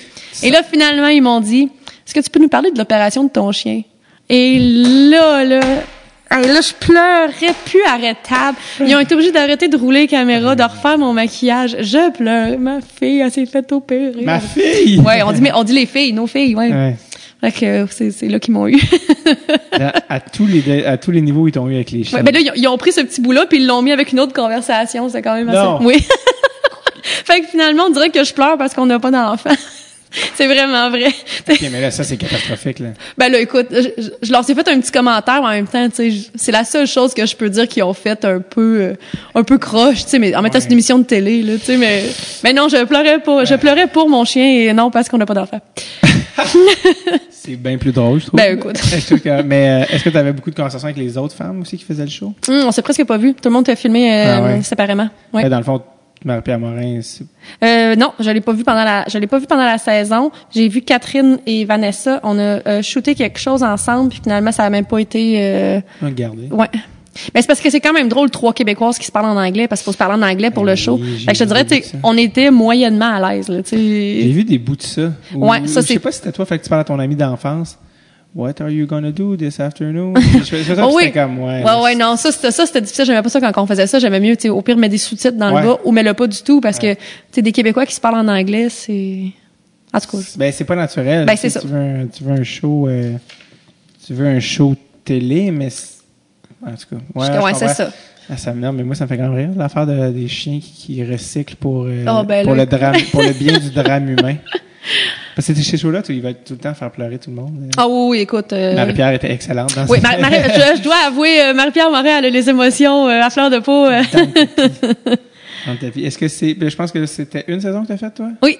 Puis je pense que Marc-Édouard avait l'air de dire que t'avais fait le tour. Ben oui, je pense qu'on a montré ce qu'on voulait montrer dans le sens, nous autres, on recevait beaucoup de questions sur notre vie puis tout ça. Puis là, je pense qu'on a fait l'émission puis ça s'est comme calmé un peu, tu sais. Les gens ont vu nous autres dans notre quotidien, mais on a pas mal fait le tour. C'était le fun. Là, c'est pas qu'on n'a pas aimé ça. Puis de toute façon, là, je pense que le network a été acheté. Puis là, ils ont tout mis les émissions en pause. Puis et là, le temps passe. Fait que, là, s'il me reviendrait avec ça, je dirais non, parce qu'on a comme passé à autre chose, là. Ouais. Tout ton mode de vie en ce moment, toute ta vie, là, qui est autant reliée au métier de ton chum. Ouais. Ça, puis vous le savez, évidemment, mais ça a une fin. À un moment donné, ça a une date où c'est terminé. Où ce que tu as connu, tout ce que tu as fait pendant tes années, tout ce que tu connais, it's over now. Est-ce que tu penses souvent à ça? Non, parce que je pense qu'on s'est assez construit une belle vie en dehors de tout ça. Puis on profite des beaux moments qu'on a. sais, le hockey, le plus grand privilège, c'est justement les belles choses que ça t'apporte. Puis nous, c'est souvent voyager pour Équipe Canada, tu sais. On a fait les plus beaux voyages, tu sais, d'aller représenter ton pays, tout ça, tu sais, c'est vraiment... fait qu'on en profite, on le sait, tu sais. Cette année, au championnat du monde, je disais à Marc-Édouard, c'est peut-être ton dernier, là. Fait que même... T'es allé, ça, 2018? Oui, oui, on dit jamais non. C'était où, ça? C'était au Danemark. Ah, c'est plate. Ouais. On a c'est notre plus beau voyage. Bon, je vais te le dire, on a perdu contre les Américains à médaille de bronze, là. Ouais. Fait que, mais ça, moi, je voulais même pas aller au match. Parce que, tu sais, moi, je suis vraiment une fan finie. Parce que c'est la première fois, moi, le Marc-Édouard, je l'ai toujours vu jouer en finale. Il est soit reparti avec la médaille d'or ou la médaille d'argent, là. J'ai jamais vu. Puis là, on jouait pour la médaille de bronze. C'est même pas une blague. Ce que j'ai dit à Marc-Édouard après le match qu'il a perdu, j'ai dit, bonne chance avec ton match de loser. Tu sais, j'ai dit, moi, j'y vais pas, là, devoir jouer contre les États-Unis. J'ai l'équipe loser qui affronte l'autre équipe loser pour savoir c'est qui le moins loser des deux, tu sais. Finalement, ils ont perdu. Mais là, mon amie qui était avec moi, elle m'a forcé à y aller. Elle a dit, non, tu vas venir. J'ai dit, OK, si j'y vais, mais je mets pas mon chandail d'équipe Canada. Finalement, j'ai mis mon chandail, mais... Tout ça pour dire... Tout ça pour dire que... tu sais, moi, je voulais partir du match, là, ça, tu sais, de regarder le Canada se faire battre par les États-Unis en plus, là. Puis, finalement, j'ai décidé de rester pour regarder Marc-Édouard patiner parce que c'était peut-être la dernière fois qu'il portait son chandail du Canada, tu sais. Fait que j'ai vraiment profité de la troisième période. J'ai juste regardé lui jouer la game, je m'en foutais. Je le regardais jouer dans son chandail du Canada, puis j'en ai profité. Des photos mentales. Ouais. C'est vrai, parce que c'est ça, dans le fond, c'est ça, on parlait de comment, tu sais, vous êtes chanceux, mais déjà 12 ans, c'est plus que la moyenne. Oh, ben oui. 5 ans, oui, à peu près, oui. Dans la même ville, en plus. Oui. T'as même pas vécu, on n'a pas eu à vivre les échanges ou même on n'a jamais eu à vivre le stress. Est-ce que il va re-signer? Parce que les Sharks l'ont toujours signé 1 an en avance. Ils ont toujours dit, on veut pas que tu te stresses avec ça. Fait que quand tu sais, toujours, la dernière année de son contrat, il signait pour un autre. Fait que, tu sais, on savait tout le temps où qu'on s'en allait, là. Son contrat actuel l'amène à 39 ans. Oui. Fait qu'à moins que, puis j'imagine qu'il y a des clauses de non-mouvement. Oui. Fait que s'il y a à être bougé, c'est selon votre. Oui, c'est nous autres qu'il faudrait qu'il le demande ou qu'on donne notre accord. Puis là, ça te donne un peu plus de tu peux choisir un peu plus où tu t'en vas. Est-ce que vous aimeriez ça finir ça à San Jose? Rester là jusqu'à... Ben, tu sais, c'est sûr que rendu là, tu sais, ça fait 12 ans, là, le contrat est 8 ans, tu sais, 20 ans que la même équipe, c'est quand même quelque chose. Très rare. Tant mieux si on peut le faire, mais tu sais, c'est sûr que, si les Nordiques sont là, ça serait tentant de jouer une année à la maison, là. On a parlé avec Marc-Édouard, puis il n'y croit pas. Ben non, c'est ça, il croit pas, tu sais. Non, mais dans le sens qu'avec raison, là, on a ben non, c'est ça, tu sais. Il dit, c'est Colin. Mais même les Canadiens, je te dirais, tu sais, les Canadiens, c'est parce que là, il a 31 ans, puis il est en début de son contrat, mais tu sais, souvent, c'est vers la fin, là, dans les dernières années qu'il peut arriver bien les affaires. On va rendu contender en 2020. Ben, rendu là, j'espère que Marc-Édouard va déjà avoir gagné la coupe. Fait comme ça, moins stressant. Il pourrait venir à Montréal, ben relax. Est-ce que tu savais que, oui, tu suis le hockey que John Tavares avait comme presque signé à San Jose? Là, oui, c'est proche. Il restait 2 choix. Et comment t'as... Ah, ben c'est correct. Écoute, t'espères qu'il va venir, mais en même temps, tu sais, c'est sa décision. Absolument. Je voulais, juste pour closer sur quand Marc-Édouard va prendre sa retraite, ça va être fini, cette vie-là. Il y a des femmes, je pense que c'est la femme de Patrick Lalemme, j'avais vu en entrevue, puis elle expliquait que il y en a pour qui c'est un deuil. Ben, c'est un deuil. En fait, je pense que c'est un deuil, indépendamment, même si vous avez votre vie, pis ça, comme tout ce que tu as connu, c'est comme plus ça. Il y en a qui font des dépressions, là. Mais ça me surprend pas parce que les gars de hockey, ils font ça depuis qu'ils ont 15 ans. Ils ne font que ça. Plus c'est ça, tu sais. Marc-Édouard, il a seulement joué au hockey. Marc-Édouard, il a jamais eu un vrai travail, il a jamais eu un vrai rythme de vie, il a jamais eu, tu sais. Fait qu'après ça, quand t'as juste connu ça, là, de 15 à, mettons, si t'es chanceux, 40, c'est sûr que là, ça frappe fort, là, parce que, tu sais, t'as les gars dans le vestiaire, tu sais, t'as tout le temps ta gang, tu sais, tu voyages, là, tu te ramasses chez vous, puis t'as tout ton temps, t'as pas, puis tu sais, ces gars-là, je niaise pas, ils connaissent rien d'autre. Ben, absolument rien d'autre. C'est sûr. Fait que... Comment t'envisages l'après-hockey? Ben, moi, je pense que Marc-Édouard, il va être correct. Oui. Ben, toi? Ben, moi aussi. Toi, là, si je te dis, les femmes, tout ça, la loge, c'est fini. Oh, ben, moi, je m'assieds dans les estrades, anyway. J'aime pas ça être assis dans là. J'aime mieux être assis dans l'action. Ce rythme de vie-là, puis bedding. Non, mais c'est parce que moi, je vais continuer à aller au hockey. Au pire, ce sera les Canadiens. Fait que, tu sais, c'est sûr qu'on va essayer de, puis tu sais, on a les remparts à Québec avec qui c'est comme notre deuxième famille, tu sais. Puis, non, mais je pense que on va être content de l'avoir fait. Tu sais, je pense qu'il faut que tu apprécies de l'avoir fait, puis on va apprécier d'être au Québec à temps plein, tu sais. Ça va être une autre affaire. Tu sais, nous autres, là, quand il y a eu le lockout en 2012, là, on était tellement contents, là. Parce que là, c'est la première fois qu'on avait l'automne à Québec depuis des années. Tu sais, on a fait plein d'activités. On était tellement contents. On a eu Noël à Québec. C'était notre premier Noël à Québec depuis des années. Marc-Edouard, jouais-tu cette année-là? Non, lui, il a dit, non, on reste à Québec, là. Puis on va cueillir des pommes puis des citrouilles puis, on va, tu sais, acheter des décorations de Noël. On n'avait rien parce qu'on était tout le temps à San Jose. Tu sais, on a vraiment, on aime ça être à Québec, fait que je pense que l'après-carrière, on va juste être content d'avoir eu ce qu'on a eu, puis là, ben, c'est une autre étape, là. Ce qui est drôle, c'est que l'après-carrière, c'est que justement, t'es habitué d'être tellement seul, c'est de retrouver avec ton chum autant, souvent. Ouais. C'était quand même assez tough, là. Je vais l'envoyer à quelque part, là. Ouais. Parce que, non, mais il y a tout le temps des vagues de divorce, souvent. Oui. Le taux de divorce après les carrières sont quand même assez élevés. Pendant la carrière, t'es dans un beat. Ouais. Puis t'es sur un tapis roulant, puis ça avance tout seul. Exactement. Ça va donc tout seul. Mais quand ça finit, puis là, tu te retrouves à la maison, là. Ouais, le taux de divorce est élevé, mais, ben, c'est, comme je disais, tu sais, un peu si t'aimes ton chum il t'amène ce statut-là, puis parce qu'il est donc bien cool, puis tu sais il rentre beaucoup de sous, puis tu sais tout le monde veut son autographe. Puis là ça finit, ben là c'est sûr que si t'es avec pour les mauvaises raisons, tu frappes un mur là, tu sais.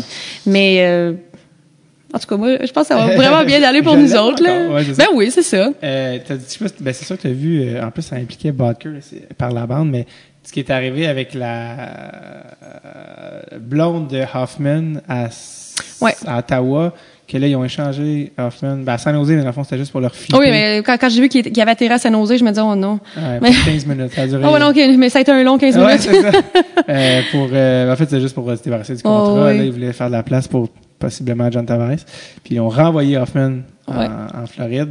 Ce genre d'affaire-là, là, quand t'as vu cette nouvelle-là de chicane de femmes, là. Ben, tu sais, ça m'a pas surpris. Ça m'a surpris à quel niveau c'est allé. Ben, c'est loin, là. C'était, pour ceux qui le savent pas, c'est une injonction contre la femme de Hoffman de la part de la femme d'Eric Carlson. Oui, c'est ça. C'était rendu légal, là, oui, non, c'est ça. Puis, tu sais, en tout cas, de ce que j'ai entendu de l'intérieur de tout ça, tu sais, c'est encore pire que ce qu'on pense, là. C'est ça. Je peux même pas dire, tu sais, je suis pas au courant plus que ça après ça, mais non, c'est...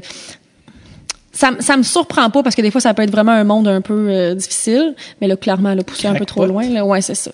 Ouais, visiblement, mais t'as-tu déjà dealé des situations comme ça à San Jose, t'es comme, OK, là, moi, ben, il y en a une que je suis déjà allée chez eux, là, puis là, j'ai dit, OK, là, calme tes ardeurs un peu, là, parce que... Qu'est-ce qui se passait? Qu'est-ce qu'il fallait... Ben, c'est tout le temps. C'est un peu, c'est comme être au secondaire, des fois. C'est vraiment comme, tu sais, c'est l'intimidation, du bullying tout le temps, tu sais, c'est de partir des rumeurs qui sont pas vraies, tu sais, c'est comme... Mean Girls. Ouais, Mean Girls. C'est Mean Girls. C'est vraiment ça, tu sais, fait tu sais, au lieu de faire ça devant tout le monde, ben, tu sais, je suis allée chez eux, puis je dis, gars, tu sais, sacrée patience un petit peu, là, parce que... c'était à toi, c'était dirigé à ton endroit. Oui. Elle a dû faire le saut quand t'es arrivé à pas. Oui. Parce que je pense pas que tu l'avais appelé, je m'en viens. Non, j'attendais d'être sûre qu'elle était à la maison. Ça a-tu fonctionné? Pour un petit bout. Puis, je l'ai rappelé à l'ordre une autre fois. Puis après ça, depuis ça, là, c'est correct, c'est bien correct. Ton comportement me demande. Ouais, c'est ça, écoute. Martine, ça fait déjà 1h27 qu'on jase. C'était vraiment le fun. Je t'avais dit que j'avais de la jasette. Oui, mais les deux, vous avez de la jasette. Je t'ai pas dit hier avec Marc-Edouard. Tu sais, j'avais toutes mes affaires, puis tu sais, je suis très reconnaissant que vous preniez le temps, puis je trouve ça malade, puis que Marc-Edouard, il vienne au truc, j'étais comme, OK, ça faisait plus qu'une heure, je suis OK, cool, on a pas mal rappé la patente. J'ai vu sa déception, c'est tout.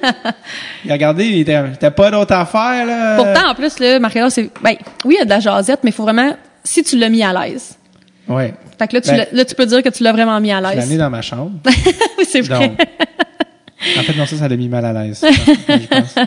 Dès que je suis arrivé, j'ai commencé à enlever mes vêtements. Et j'ai dit, pas trop, mon gars, c'est pas gay, là, c'est juste en train de hockey, c'est comme les douches.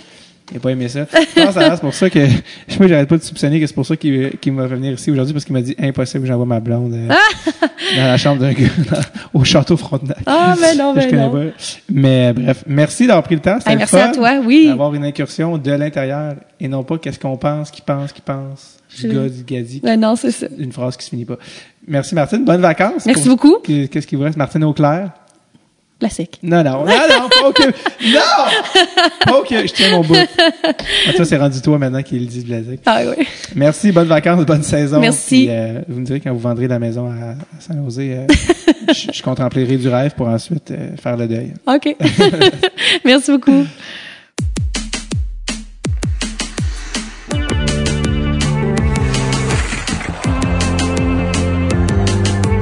C'était Martine Auclair / Vlasic pour le moment, on va le dire. Sympathique, tu dis, mon Dieu, mais quelle personne adorable et généreuse. Merci encore à Martine d'avoir pris part à ça. J'ai vraiment adoré ma rencontre. D'ailleurs, j'ai revu Marc-Édouard après ça à la classique Kevin Raphaël cet été-là, donc ça a été aussi beaucoup de plaisir. Si vous avez aimé l'épisode, partagez. N'hésitez pas à partager les épisodes sur que ce soit sur Facebook, tout ça. Surtout, je trouve qu'il y a des épisodes comme ça qui se prêtent beaucoup au partage parce que les gens, des fois, ont peur du podcast parce qu'ils trouvent ça peut-être trop hockey. Ouais, moi, je suis pas hockey. Je pense que c'est des épisodes comme celui-ci qui ouvrent la porte et qui disent non, écoute ça. Des épisodes comme lui, Chantal Maccabé ou Andrew Barone, Jay La Liberté. Il y a des épisodes, je pense, qui touchent des thématiques humaines un peu plus grandes.